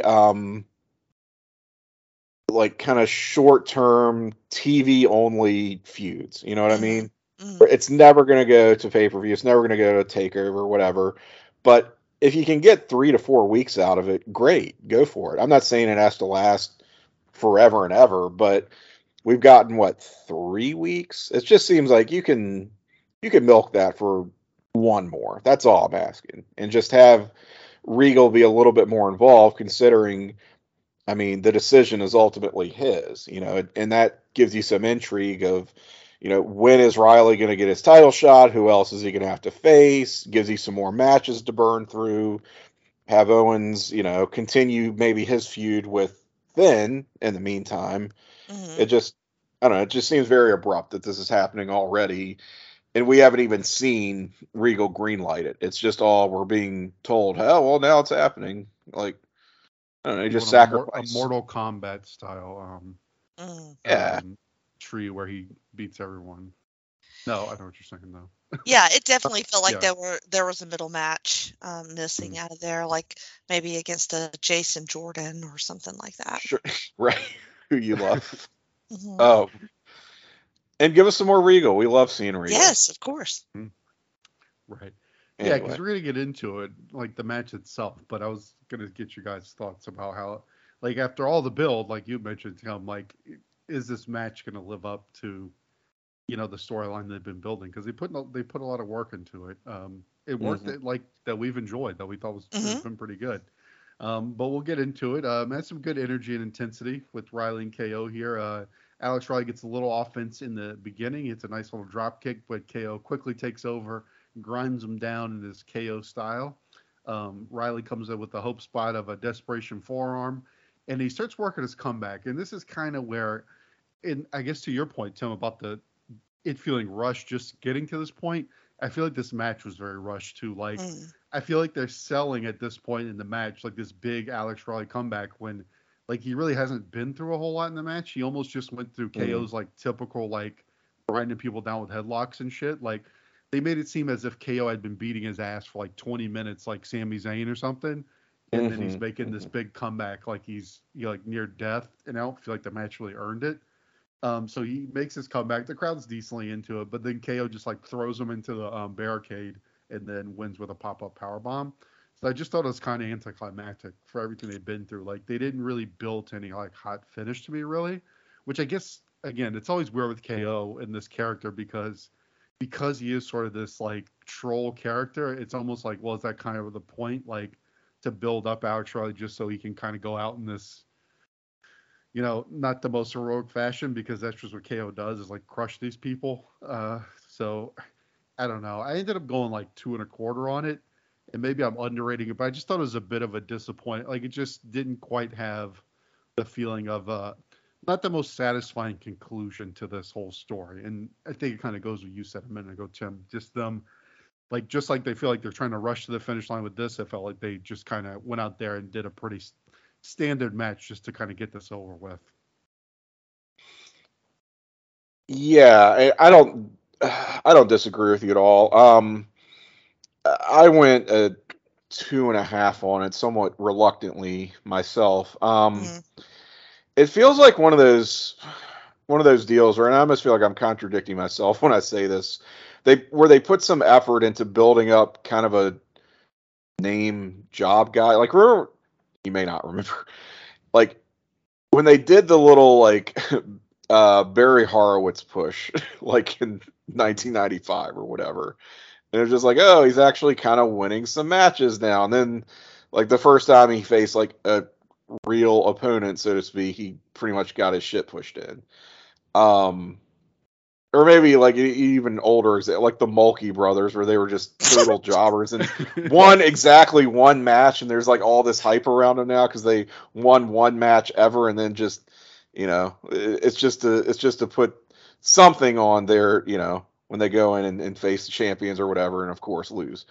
So it's like we put a lot of effort into building Alex Riley up, only for this match to not really seem like it fits the storyline. And I think I understand why they do that. They don't want to have someone like an Alex Riley get but so much offense on the champion. But then again, you really tried to sell us on this guy and kind of succeeded, maybe in spite of yourselves. I don't know. I'm kind of two minds about it, where maybe it's just what Jake said, where you don't have to give Riley a whole lot of shine here, but just have him take more of a shit kicking.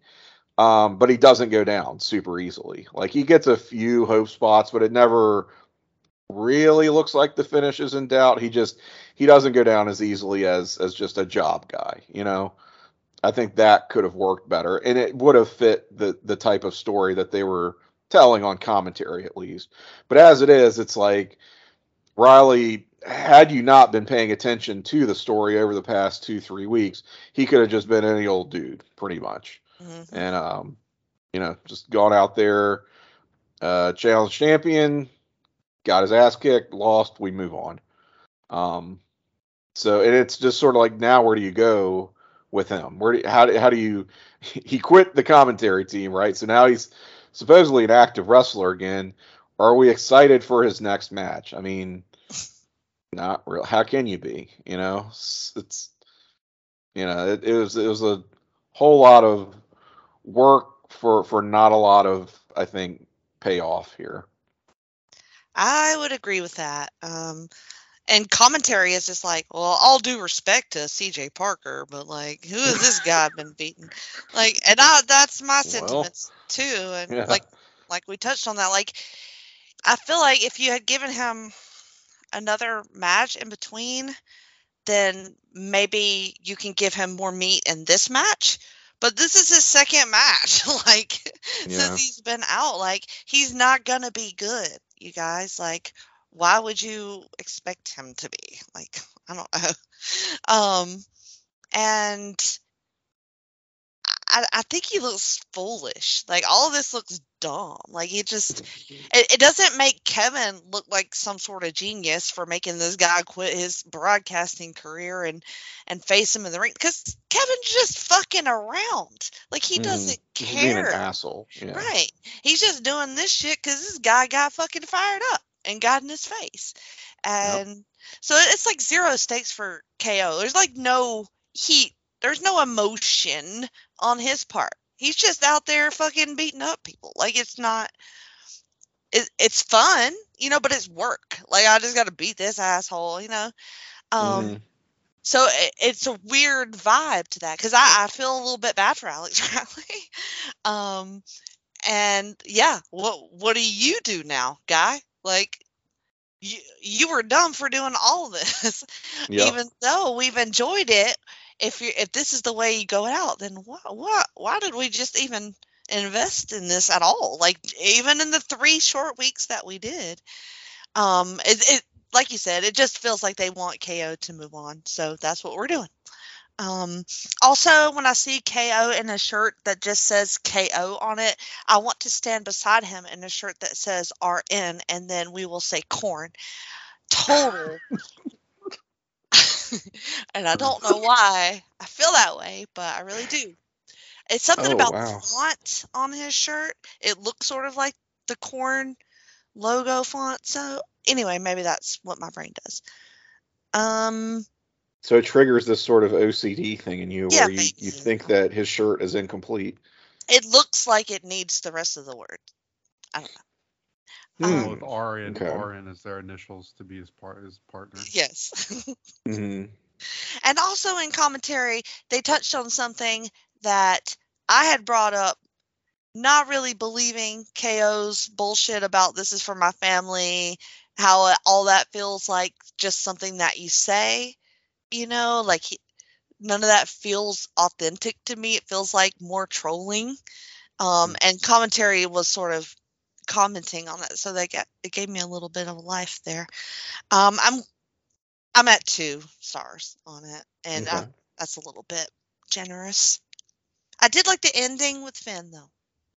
Yeah, so KO continues to beat up Alex Riley. Here comes Finn to save him. I like the setup that they had here, just the way it was framed, because we are in this different venue, so there's like this elevated kind of seating area, so Finn's standing up there kind of towering over KO, and he dives off the stage onto him. They start trading shots, and Owens barely escapes from getting hit with the coup de grace. So we kind of left with this, like, as KO finally met his match in Finn Balor. And again, just we've moved on to what the real feud that they want to get to. They're tired of this little Alex Riley diversion. Now they're ready to move on to this. And so kind of sets it up. But I thought it was well done. Again, I like the way they set it up with the Finn being on the kind of elevated part of the stage, standing over him. Yeah, decent little brawl, main event brawl, if you will, to classic wrap us up. Yeah, to cap off the disappointing main event. And I don't know how I feel about, not to get into the whole thing, but I don't know how I feel about Finn being the number 1 contender already. Like, you just got here. I mean, not to say he's not good enough or he doesn't deserve it, but it's like, it just feels like they really, really hot-shotted him when they didn't need to, like.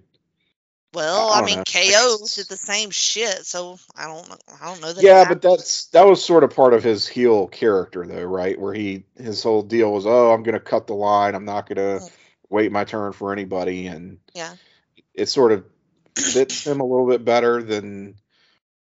I guess it's hard to criticize them pulling the trigger on somebody when they're hot. It's just I don't think Finn is in any danger of, like, losing his heat or anything, Right. Yeah, he's not that hot. No. If I would guess, I think maybe they want to be able to spend some time, like, because all of KO's stuff is built on these, like, personal feuds, like, have time to where, like, okay, like, knowing who his opponent's going to be, so they can start to kind of build, like, what they're going to, like, what their interactions are going to be.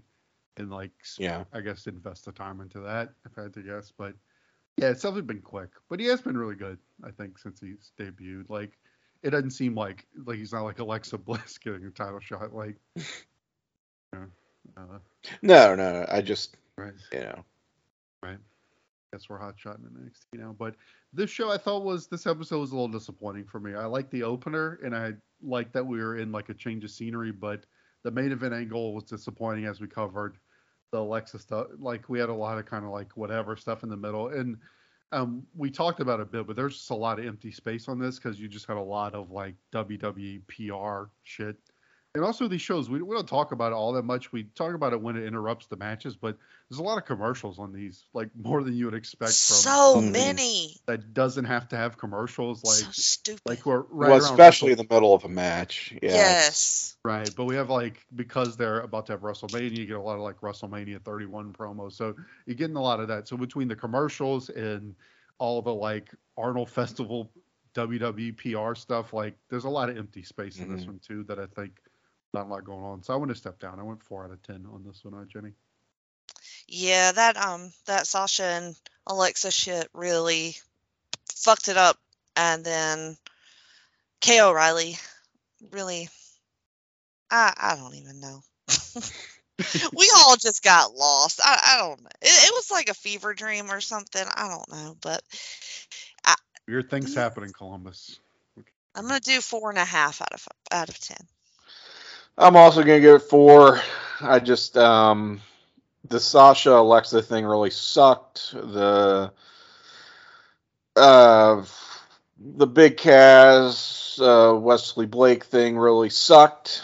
Yeah, the stuff with KO, I don't know, just a weird payoff to what was kind of a long investment in a guy that now is just twisting in the wind. I don't know, like again, all these matches do have a purpose. They have a reason for existing. There's not any like just stupid time filling junk, but what they did do, I wasn't down for it for the most part. I just didn't dig this one, so can't win them all. It's fine.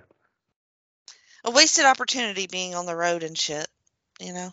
Yes, that also dings it. They could have really brought something here and used this as an opportunity, and I'm not sure they really made the most of it. They tried with the opener, but it went right. If we south. had gotten more of that, we would have been like, yeah, it's solid outing here. Cool. Right. Well, I'll have some good news for you guys because the first thing we're going to get on our final one on the March 25th, 2015 episode is Alexa getting her big title shot against Sasha. So oh, great. It's a nice follow-up. Excited.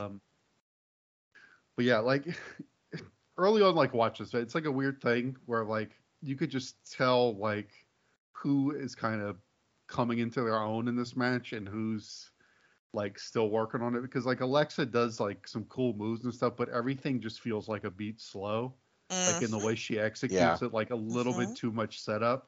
But then like Sasha's heel stuff just looks so good. Like she has the mannerisms, her offense is nice and snug.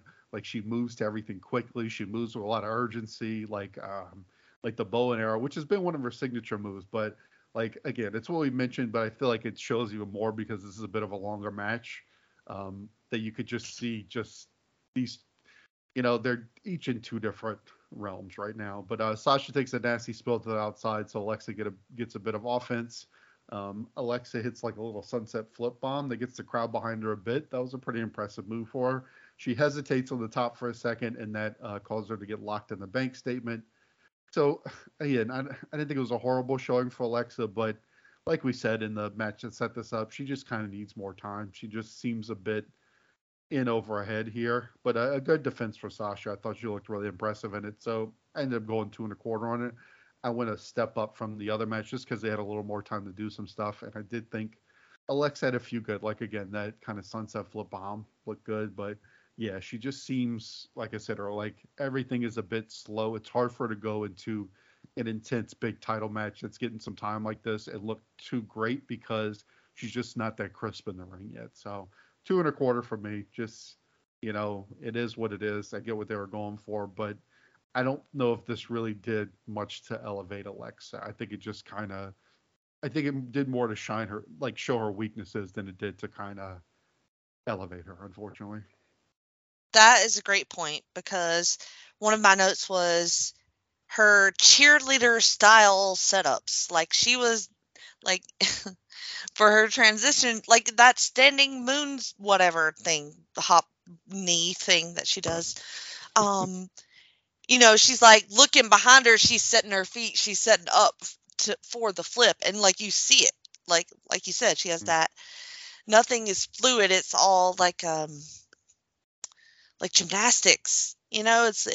Mm. It's more that than it is a fight. Because if Sasha is anything, she will make it feel like a fight. You know, even if she's not being the best at it, she always brings that little edge. Um, and that just little something that Alexa doesn't seem to have yet or at all. If I'm being honest, because I feel like her current stuff is not that far off from this, but that's just me. Anyway, um, but she did try. Like it was definitely better than the fucking count out match, at least. So I did do the 2 and 1/4 stars. Tim. Well, yes, better than their last outing. I agree with the sentiment that there's an obvious mismatch here because Alexa does seem to be like a step behind. You can tell she's actively thinking about what her next move is going to be. Mm-hmm. And whereas Sasha has that used to be Sasha. You could say the same thing about her, but she has rounded that corner where it does feel more instinctual, where she doesn't Mm-hmm. have to think. A lot of it has just become automatic for her. Mm-hmm. And that's what you want to see in a solid, well-rounded professional wrestler. And yeah, the stuff that Alexa does do out there, it feels a little bit more. I think you put it well, Jenny, gymnasticsy than simulated combat sports. Right. um, like very gymnastics based offense. I think there's definitely a way to use those There is. skills, like a Charlotte can use them. But Mhm. the one thing I will say that their sizes works for me because they're roughly the same size, and that is very Right. tiny. Hmm. So they work together well more than people who are a little bit more mismatched. Yeah, I agree with that too. And I mean, Alexa does. There are some bright spots. Like when she hits that sort of rotating code red out of the corner. Mm, I thought she pulled that off pretty decently. So I mean, the stuff that she's able to hit, even if it's like a very kind of planned spot, it still works for what it is. And I like the finish where it's just uh, Sasha like being the wily veteran, capitalizing on Alexa's mistake and just going in for the kill. hmm I thought that worked really well. So um, what it sort of lacked for what it lacked in finesse, I think it kind of made up for in potential. I can see them with some more seasoning on Alexa's part having a real banger of a match. mm. Like it just seems like they've got that in them. They just aren't quite there yet. So again, maybe a gentleman's star rating, but 2.5 from me. I thought it was a substantial improvement.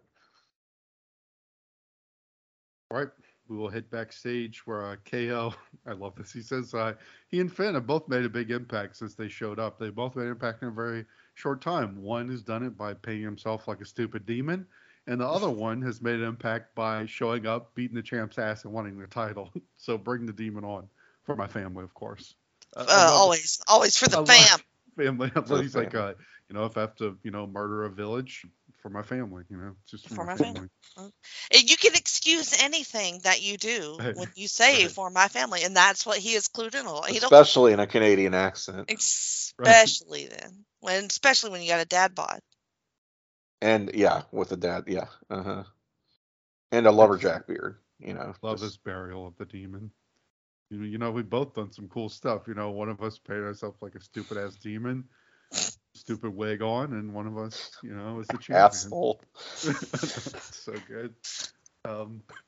You always just want I mean, he can get away with it because he's not saying anything like truly vulgar. But I mean, every now and then you just want like a babyface to step out of the television world of wrestling and just go, man, fuck you, I fucking hate you, you're a fucking asshole. Fuck you, fuck your family. Yeah, that is where Kevin has been like the leader of the psychological game. Stick your whole family up your wife's cunt. Fuck you. Right. Just go all in on him the way that he does on these guys. Yeah, why don't you take your shirt off, asshole? Like, let's have an ab off. Yeah, like, how about my fucking 12-pack abs, you stupid dick? And somehow he would still like win that. Like he would make you look stupid. Yeah. Like have some comeback that would make you feel stupid for. Like, God, he's just such an asshole. Yeah, he's so smart. Like they do the follow-up video package after this, and it's just him kind of pushing the same points. But yeah, he's just so smug, so condescending. It's the fat man's defense mechanism, is what it is. It really is, because normally you cannot be fat and mean at the same time. Like, it's just, it doesn't compute. It's not allowed. It's like when you watched Thinner for Freak Out Drive-In. It's you can't be this asshole, smug, crooked lawyer and be a big fat fuck at the same time. Just can't do it. Nope, not possible. And yet, Kevin Owens. We have Emma. She tells Bayley that she told her so about it and reiterates that Bayley is too nice and she lost to Becky because of it, but Bayley ain't having it. She says she loves the NXT universe and she's not going to turn her back on the fans, and so for that, Emma slaps the piss out of her. Oh my God! Laid her ass out. No. Dude, I fell out my chair laughing at that shit. This has some like hitting a child energy. I'm not gonna lie. Oh my God! I know. In the ring, it's okay, but when she's acting like this Bayley character, where she's like, you know what? I just love all the she slaps the shit out of her. She also comes off as, I mean, we've talked about this before. She, not so much lately, but the early Bayley character where she was almost a little bit like special needs. I don't, Simple, I think we said. Yeah. To keep it clean. It just seems needlessly cruel. That's why I loved it.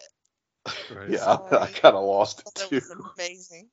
I mean, she slapped. Actually, like Emma showed back up out of nowhere. Yeah, Emma hasn't been here a month. Just shows up to start talking shit. With his attitude, yeah. And then Bayley gives like one like respectful retort. Just slaps her in the face. And she was trying to help. She was like, "You're too nice. You're too nice, you see, and you gotta get some backbone." Look, bitch, I used to be a fun-loving idiot like you, and where did that get me? With my bubbles. I can't drummed out of here. She's not wrong. She's not wrong. Booted my ass out of developmental. The next promo is going to be Emma saying like, well, I had to slap you because I'm trying to get you to understand. Like, there's different ways she could have gotten that across instead of blind. Trying to toughen her up. Right. She is. I'm on Emma's side. Emma was right. Hashtag Emma was right. I love that I used to be a fun-loving idiot like you. Oh, that was so funny. I mean, pretty much y'all but said so. Stabbing the bubbles. Yeah, it's not bad. I mean, it does make sense. I mean, it's not. It does. Right. We continue this. The whole middle of the. I mean, it's really. We only have 2 matches on this episode. I was about to say, like, could we maybe get a match? Yeah, they really bookended it with the 2 title matches, and everything else is just kind of backstage shit. As we go to Tyler, this is. Oh my God. We have such good heel like dickhead. So Tyler is getting interviewed, and she says, "So Tyler, what's next for you?" And he goes, "Wow, another high quality question, Barbara Walters." He killed me. Man, after the slap, and then this was like directly after. It took me a minute. I was shook. The Barbara Walters reference got me good. Oh my God. fucking dying. Who This pissed is in their delivered. Wheaties at the I know everybody's so mad. I'll be afraid. And then he says, "Yeah, I beat Hideous Atami." Hideous. Hideous Atami. I think that's how I pronounced it when he first Oh debuted. God. Hideous. Yes. Yes. Wow, another high quality question, Barbara Walters. Such an asshole. But then Atami confronts him, and it says that he forgot that I have beat you, Tyler. And so we get to the end of this. They're going to have a 2 out of 3 falls match, I guess, because they've each beaten each other one. But Tyler doesn't actually agree to it, so there's a little drama there. But yeah, Atami doesn't come off as, he doesn't really set the world on fire with his mic skills here. No. No. I mean, he sucks. Bye-bye. Yeah. Compared to what we have seen on this show, come on. Hideous Atami. All right, we get another Dana Brooke package where she talks about her, pretty much just talks about she's a rockin' bod. What you see is what you get. Right. Looking very bronze in her Yes. fitness modeling or whatever she's doing.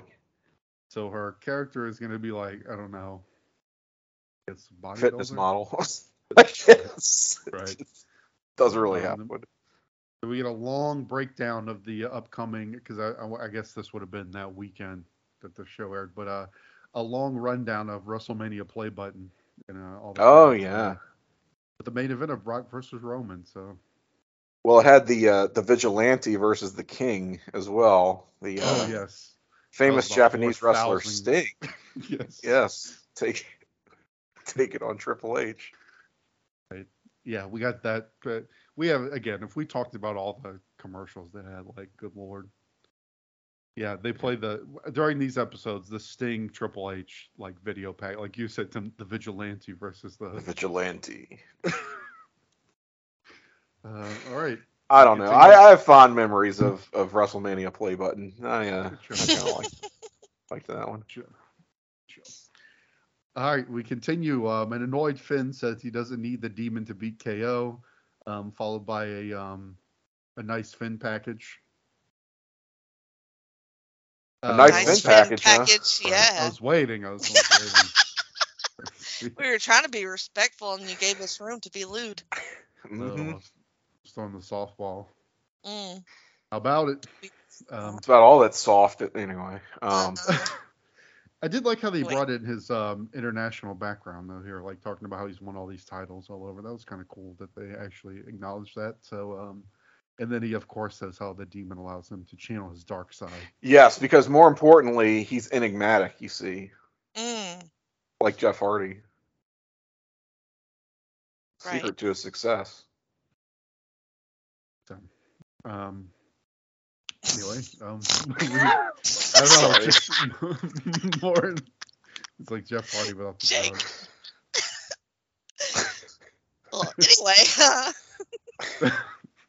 Sorry, I just don't know how to get through all these. There's like literally 55 like segments and video packages on the right. Perox right. Jen, did they book it this way? All right, I'm gonna stop. No, you're not. We gotta get through this show. That's right. Broke Jake. We now get a recap. We get a recap of KO pushing Alex Riley's shit in, and they are all in on we're all in on this match, the main event match, because we're not doing anything else except recapping shit. We then go to Wes and Bud, who interrupt Enzo's story about Enzo's telling some ridiculous story about like some smacking some dude because I don't even remember his whole deal, but anyway, Wes and Bud have an apology gift for Carmella after accidentally assaulting her. What happened? It's a fancy bracelet, and that Enzo says that's Fugazi fake. Fugazi fake. Fugazi. That's what he said. Fugazi. That's Fugazi fake. That was so funny.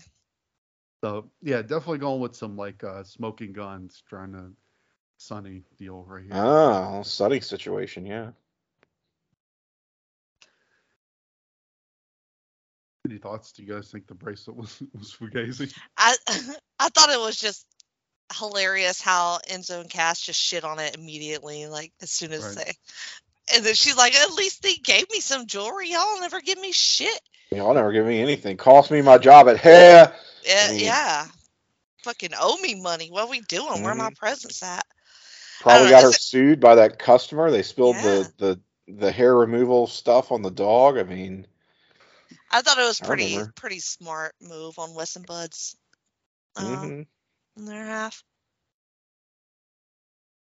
All right, but with all that, we have finally arrived at our main event after that Cavill Oh, KO yeah. backstage Okay. tomfoolery. In our big title match with Finn and KO, we have no demon, so keep that in mind, guys. No demon. Does Mm. not need the demon right now. It feels bigger than our typical TV main event, I have to say. Like, it feels like a big time match, maybe because they have dedicated pretty much the whole episode to it, so that's made it feel big too. A lot of stalling and troll based offense by KO here, as we typically get from him. Nice pop on the Finn drop kick. Finn starts working the arm, very mat based, but they're keeping it energetic. I thought, even though they're working down the mat, everything's nice and snug. A lot of jockeying for position. They're trying to push on commentary, and I think it is accurate to what's going on in the match that Owens is trying to like kill the pace, like he doesn't want things to start going in Finn's preferred match style, so they're kind of pushing that. And this is where I was like, okay, we need, as we say on a lot of these, but I thought it was really egregious on this one because this does feel like such a big match that you're dedicating the whole episode to. Like, even like on wrestling shows where they actually have to have commercials, they would do this, like on Nitro or something. Like, we're not gonna have any more commercial breaks for the rest of this main event. And like, Hmm. you're on your own network, just stop the Mm-hmm. fucking commercials. Stop, please. Like It it's kills fine the if whole you momentum. right. Like if you're gonna do that between your segments or whatever, that's fine. But just you're not obligated. Don't do it. But KO gets him outside, but Finn powers out of the power bomb on the outside. And again, the pace. It's not a quick pace, but I think the big spots are connecting. Like I wouldn't call it like plotting or boring. It's I described it as dry. It's a very dry pace to this match, if that makes Yes. any sense. But Not a wet Finn, paste at all. no, not Mm. very I moist. love a wet paste. Um, Finn eats absolute shit on the whip to the turnbuckle. They're starting with the back and forth bombs now as they're starting to pick things up. Finn's gaining some steam. He catches KO with a sling blade, hits a double underhook. I like that he has to work a little extra hard to get Owens' big ass up for the double underhook.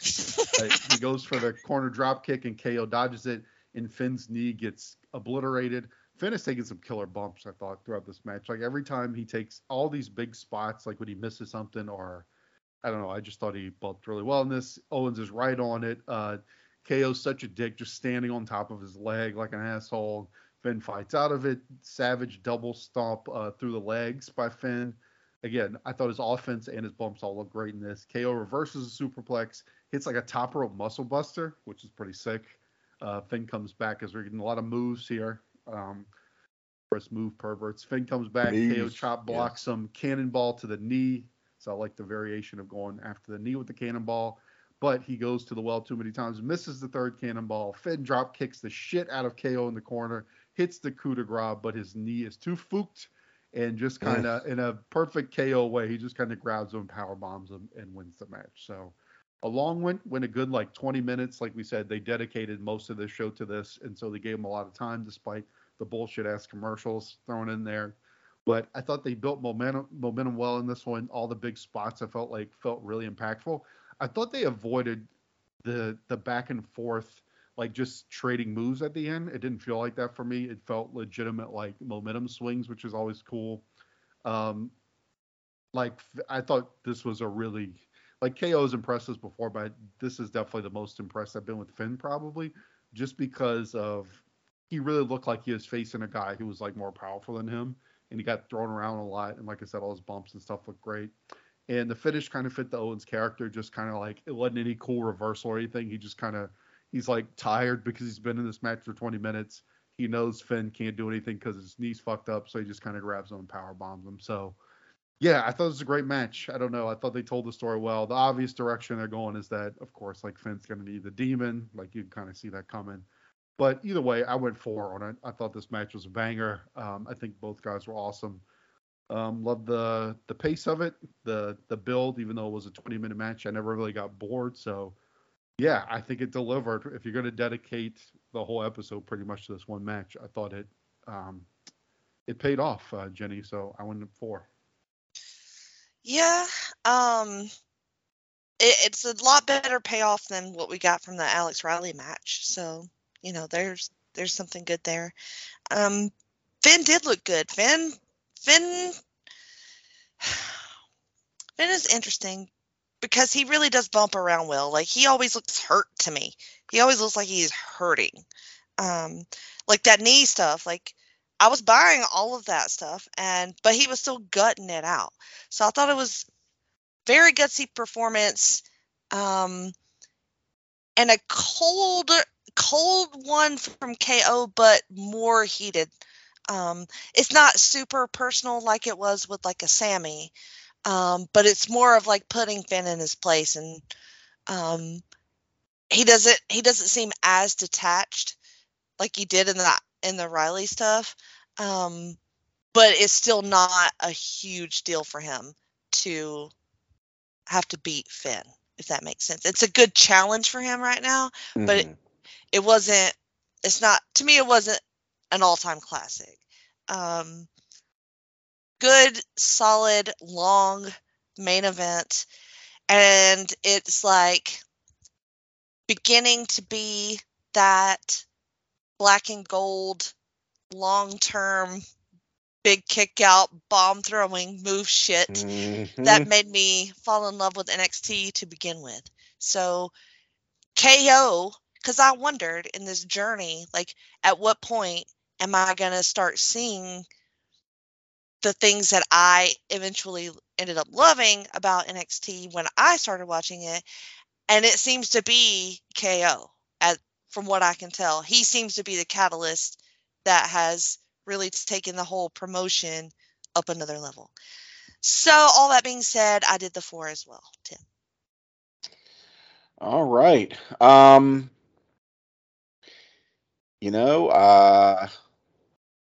had this as a 3 3/4, kind of a cowardly 3 3/4, if you will. Not at all gentlemanly.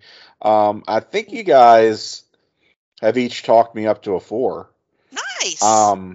Yeah, because it does remind me of that, like, kind of bomb throwing balls out NXT style of long matches, kind of a grueling pace, stuff for the move perverts, that I love so much about this promotion as well. It just gives us a taste of that. So I kind of want to reward it for being the NXT that I think of when I think of how much I love old school NXT. Right. I mean, with KO, you're gonna get that sort of stalling based offense because that's his thing. He doesn't want it. He doesn't want anyone to gain any momentum on him, so he's gonna do a lot of stalling until a guy hits a big spot. But when he takes over, when he takes control, he's gonna try to slow it down. To your point, Jenny, this is not like the big personal rivalry like that he has with Sammy. So it is a little bit colder. It is a little bit drier, I guess is the term that Jake used. But it all still works really well in terms of having that, I hesitate to say real sports feel, but it reminds me of you know what it actually reminds me of, more so than probably a later era NXT match, but like a really good John Cena main event style match. When Cena was really on his game and working main events, and just killing it, he would do these types of matches that would start out sort of slow and then would build and build a little bit by bit until you had a pretty sick finish. And that's kind of what this was to me, in ways that worked really well for this is a TV main event, easily could have been like a takeover main event. Compared to, the takeovers we've seen thus far, I'd put it up against some of those main events. Maybe not like Sammy Neville, but it pretty No. much maybe anything since then. It's pretty Yeah. competitive with. The only thing that I don't know, this is maybe just a personal bugaboo. I don't know. It almost seems like this match shouldn't be happening yet. Again, like I talked about how Finn is already the number one contender. It's never really a bad thing to pull the trigger on a guy when he's hot, but Finn seems like the champion in waiting. He should be the next guy in this promotion after KO has had his day. Like it just seems to me that Finn is the dude who should take the belt off of him. And I kind of feel like when that happens, it shouldn't be in a rematch. You know what I mean? It's like, did they sort of blow their wad a little bit early here? I'm never gonna complain about getting a great match. Let's face it. But is it the best? Is it really the best decision long term in terms of where we're gonna go from here? Like, okay, so now KO is not only this dominant champion. He took the wind out of Sammy's sails before he even really got going as champion. He's already beaten the number one contender, the next logical choice to carry the belt. So what do we do? Yeah, I think it's going to depend on how invested you can get yourself into the demon thing, probably, because because that almost makes it feel like it's a different match if he channels the demon. Right. And to me, I've always thought that was like, whatever, who gives a shit? Right. Like, I mean, like, just fucking Shakespeare in the Park, whatever. Like, I mean, yeah, it's a cool entrance, but let's not go crazy. It's not, I don't know. So yeah, I guess they are putting a lot of stock in. Oh, if he unleashes the demon, that's when he's gonna win. It's like, all right. All of a sudden he's Goldberg when he does a weird Carnage cosplay. All right, gotcha. Rastafarian Carnage. Yeah, the Rastafarian Carnage. Now he's fucking Andre the Giant. Sure, let's. So all right. Anyway, I mean, I like Finn. I shouldn't be burying him like that, but yeah, I'm going 4 stars on just this match in a vacuum. Great match. I don't necessarily love what it represents and what it foretells for the future. But fuck it, I'll take it. Should have been a 4-star Alex Roddy match. Yeah, that's what we needed instead. Yeah. So getting to the rating, I struggled a bit to rate this episode because it is so much built on this, and it takes up half the show, this great match. But it was a little hollow in the middle, and the women's title match was fine.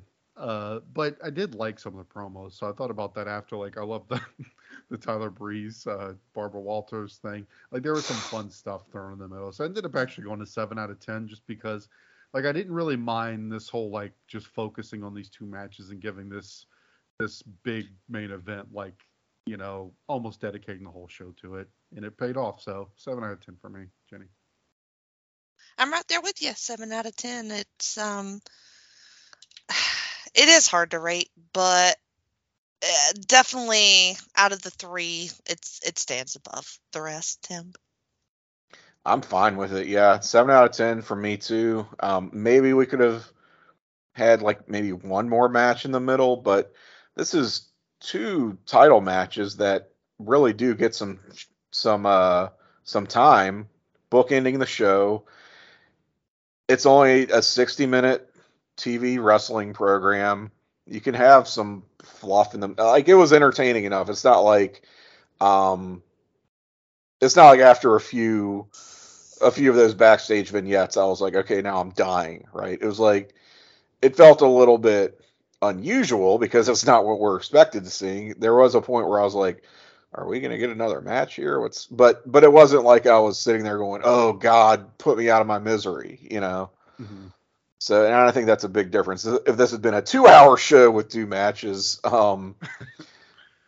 we would feel quite differently, I think. Mm. But this was, it was an easy watch. Not a ton of in-ring action, but what we got was pretty damn good. Right. We'll get to our awards. I think these are going to be pretty straightforward. Best match. I guess we're all on that main event. KO Finn. One of the best matches we've Definitely. non-takeover match. I mean, this might be the best non-takeover match we've seen on one of these. Worst match. I think it's hard because I think I'm gonna go the Alexa Sasha count out because it was, I guess anything lower than that was like not a quote unquote real match, and I felt like that was supposed to be a real match, so I'm gonna go with that. Yeah, I totally agree. I felt the same way. All right, Rising. Definitely Finn is on his meteoric rise. Mm-hmm. Wes and Bud, I think steady moving. Enzo and Cass too, and Mella, the whole group. They were on. Yeah, they're being elevated into the title picture. I'm trying to Tyler. Yep, Tyler's back in the fold. On the way back up after being in the doldrums a bit. I would even add Alexa. I mean, I know that the first match sucked, but she kind of made up for it in that rematch. It's clear that they want to push her. It's just a question of, can she carry her into the bargain? Right. Anybody else rising for you guys? Jenny rising when Alex Riley is falling. Unfortunately, I think it's weird. Like I feel like in the course of these episodes, Alex Riley was both rising and then he fell. Pretty much. So he kind of ends up on falling, I guess. What goes up must come down. I mean, right. Yeah. So fuckable before the match, not fuckable after. Right. Now he's a loser. They have a job now. I mean, yeah. Well, hey, there's always those was that season 1 episode of Glow where he bangs out Debbie. So. Oh sure, yeah. Worth revisiting, I guess. Lucha Dragons as a team falling, even though Kalisto may be rising. Oh. I guess. Yeah, that's fair. Yeah. I'm trying to think who else is falling. I don't know. I guess Tommy is just kind of. Oh yeah, he's. Steady decline. Yeah. He already splattered on the rocks, dude. Splattered on the rocks. He fell. He already had done falled. Anyone else falling for you guys? Everybody's kind of. No one's. I mean, can CJ Parker same. splattered, reconstructed, he was waiting splattered on the rocks. again? He's down there on the rocks waiting for everybody else. He's falling. picketing against people falling from the sky. Writhing on the rocks right now. Avoiding Alex Riley's body. Yeah. MVP easily KO. And I think Jenny made a good point earlier. Like, I feel like as much as Sammy and and Neville were big, I think not only KO, like, I think his character is just, I don't know. I feel like since he's shown up, we've seen a lot less of the cringy, dumb shit that we used to see. Like, I feel like the tone has shifted a bit, since he's debuted. I don't know if that's all just because of him, but I think he kind of symbolizes a bit. But he's definitely the MVP. Gotta be. He's walking around backstage going, I don't want to see any more of that cringy, dumb shit. A fighting champion for my family. My family. Yeah, I mean, it's definitely KO. And as the champion, he is the most compelling character on the show, and that is as it should be. And I think that's something like a lot of wrestling promotions, weirdly enough, seem not to get. It seems like a lot of, I don't want to get off on a whole AEW thing, but it's weird how a lot of these promotions seem to have this attitude of, oh, we got to give everybody equal time and treat them with equal importance. And it's like, no, your champion is the most important part of your show. And if they're not, then why are they the champion? And NXT here in 2015 certainly gets it. LVP, I'm trying to think. I mean, you could just go like CJ Parker, but I mean, like, it's weird. Like, I almost want to, Right. even though he said she was rising, I weirdly want to say Alexa Bliss in a weird way, just because she didn't totally deliver in the spot, but it's not really her fault. I don't know. Jason Jordan, he wasn't there, but He's still somehow the least valuable. right. I guess a Tommy first. Yeah, I would definitely, say a Tommy. Tommy's a Oh good one. man, that's brutal. Because But- Alexa is, she is showing some growth. Tommy's just, he just didn't show anything for months. Yeah. Yeah, the thing is, like, we don't have as many people like stinking it up anymore. So, Mhm. Well, Like, it and used to he be should always be. have- right? Like, you don't have Yeah. Marcus Louis holding it down in Right. LVP spot anymore. Right. It's it's that he's like that stock who was supposed to take off big time, that you threw all your money in. You bought when it was low, and it just kept sinking, and you're just like, what the fuck, man? And that's because it was like supposed to be so much more than what it is. And that's unfortunately the story of Hideo Itami. Best moment. I'm trying to think. Maybe the Ooh. Finn. That's Finn KO deal from the episode. I think with the Emma slap. Emma slapping Bailey. Oh, Yes. I love the NXT universe. Shut up, bitch! Oh God, it was amazing. Yeah. Love it. All right. Well, that wraps us up. Eventful 3 episodes, I have to say. Like, I feel like at least things are happening on these, because we used to go through like 3 episode stretches where it felt like jack shit happened. So we're getting there. We're getting there. Jenny, what do you have going on in your podcast world? In my podcast world, I have just recently wrapped up an entire month of Freakout Drive-Ins on the North-South Connection. So we finished that grand finale with The Fly, featuring Tim Capel. Even though it fell on November 2nd, it's still part of Freakout Drive-In because Still Halloween month as far as I'm concerned. hell yeah. So it falls into the window. And so I will have new stuff coming up. For Halloween, I did an episode of Bianca's First Time where we watched Sleepy Hollow. Some good jokes in that. We go off on a whole tangent. It's pretty good for me and B.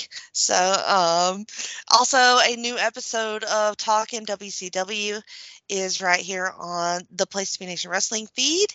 And it is also Halloween focused on Halloween Havoc with the 3 greatest matches of all time from that pay-per-view. And I always do. My main wrestling, I guess, show, the most consistent one, is the Extreme 3-Way Dance on the North-South Connection, and that goes to the history of ECW. And we are in 1997, so things are happening. And also, I'm on Twitter at Jenny Position. Yes. So, you can find me on that same episode of Talking WCW that Jenny mentioned. We chose the 3 greatest matches from the entire history of Halloween Havoc that we have not talked about already, because we have talked about many matches from the star-studded history of Halloween Havoc on that great podcast. So, if we haven't talked about it already, we picked the 3 best after that. I have a podcast with my good pal JT Rosero. It is called 9021 No-So. You will find it by searching 9021 No-So in your preferred podcatcher app. That's right. It is on its own feed. It's its own thing, and it's its own show. We're doing a chronological rewatch of Beverly Hills 90210. We're already in season 2.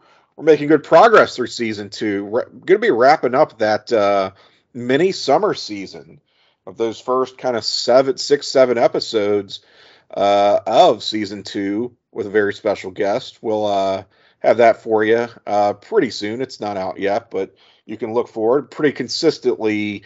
Those episodes drop every 2 to 3 weeks there on 9021 No-So. So leisurely pace, but it works well for us, and we're making damn good progress. Beyond that, I would say you can find me. I am at Psych68 on Twitter, CYKE68 on your Twitter machine. Is that all I've done, Jenny? I think it is. Because most of it's with you. Yeah, true. Of course, as usual. As it should be. Agreed. As for myself, I have the Ruthlessly Aggressive podcast over on North-South Connection podcast feed. On the road to WrestleMania 19. A lot of fun stuff there, man. Get Jenny to watch some Hollywood Rock. Maybe it'll change her opinion a bit on The Rock. Maybe checking out that character. I do Highway to the Impact Zone. We're rounding out 2005 in TNA. Watching AJ Styles smash his neck every week. Samoa Joe squashing motherfuckers. That's a lot of fun. And YouTube Roulette, where we watch some random matches. Did a Halloween-based episode. We watched a lot of horrifying matches, which are mostly horrifyingly bad, but it was a lot of fun. That pod is always fun to watch some stuff that I usually don't watch unless I'm doing that pod, which is cool, but that's about all I got going on. I guess we should thank our hypothetical fans for tuning in as always. Thanks, you guys. Thanks.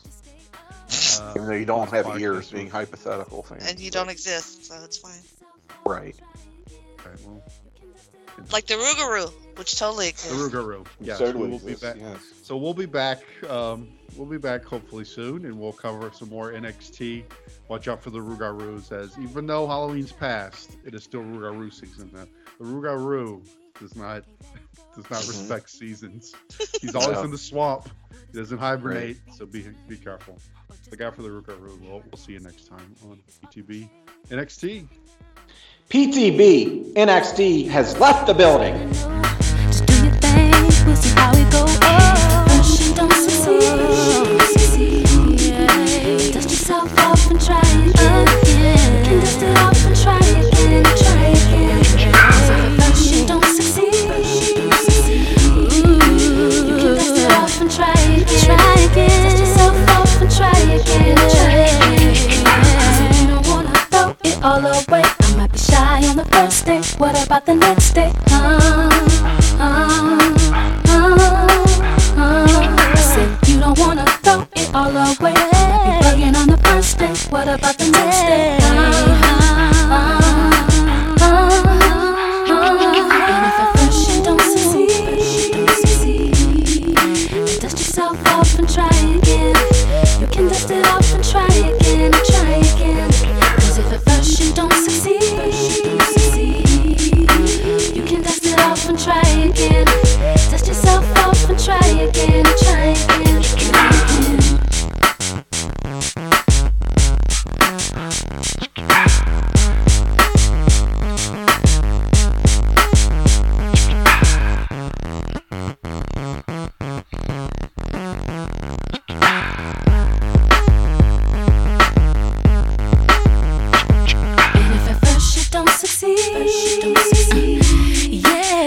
Off and try again. You can dust it off and try again. If at first you don't succeed, you can dust it off and try again. Dust yourself off and try again. If at first you don't succeed, dust yourself off and try again. You can dust it off and try again. Try again. 'Cause if at first you don't succeed, baby, you can dust it off and try again. Dust yourself off and try again. Try again, again. We shouldn't have left you without a dope beat. Step two, step two, step two, step two, step two.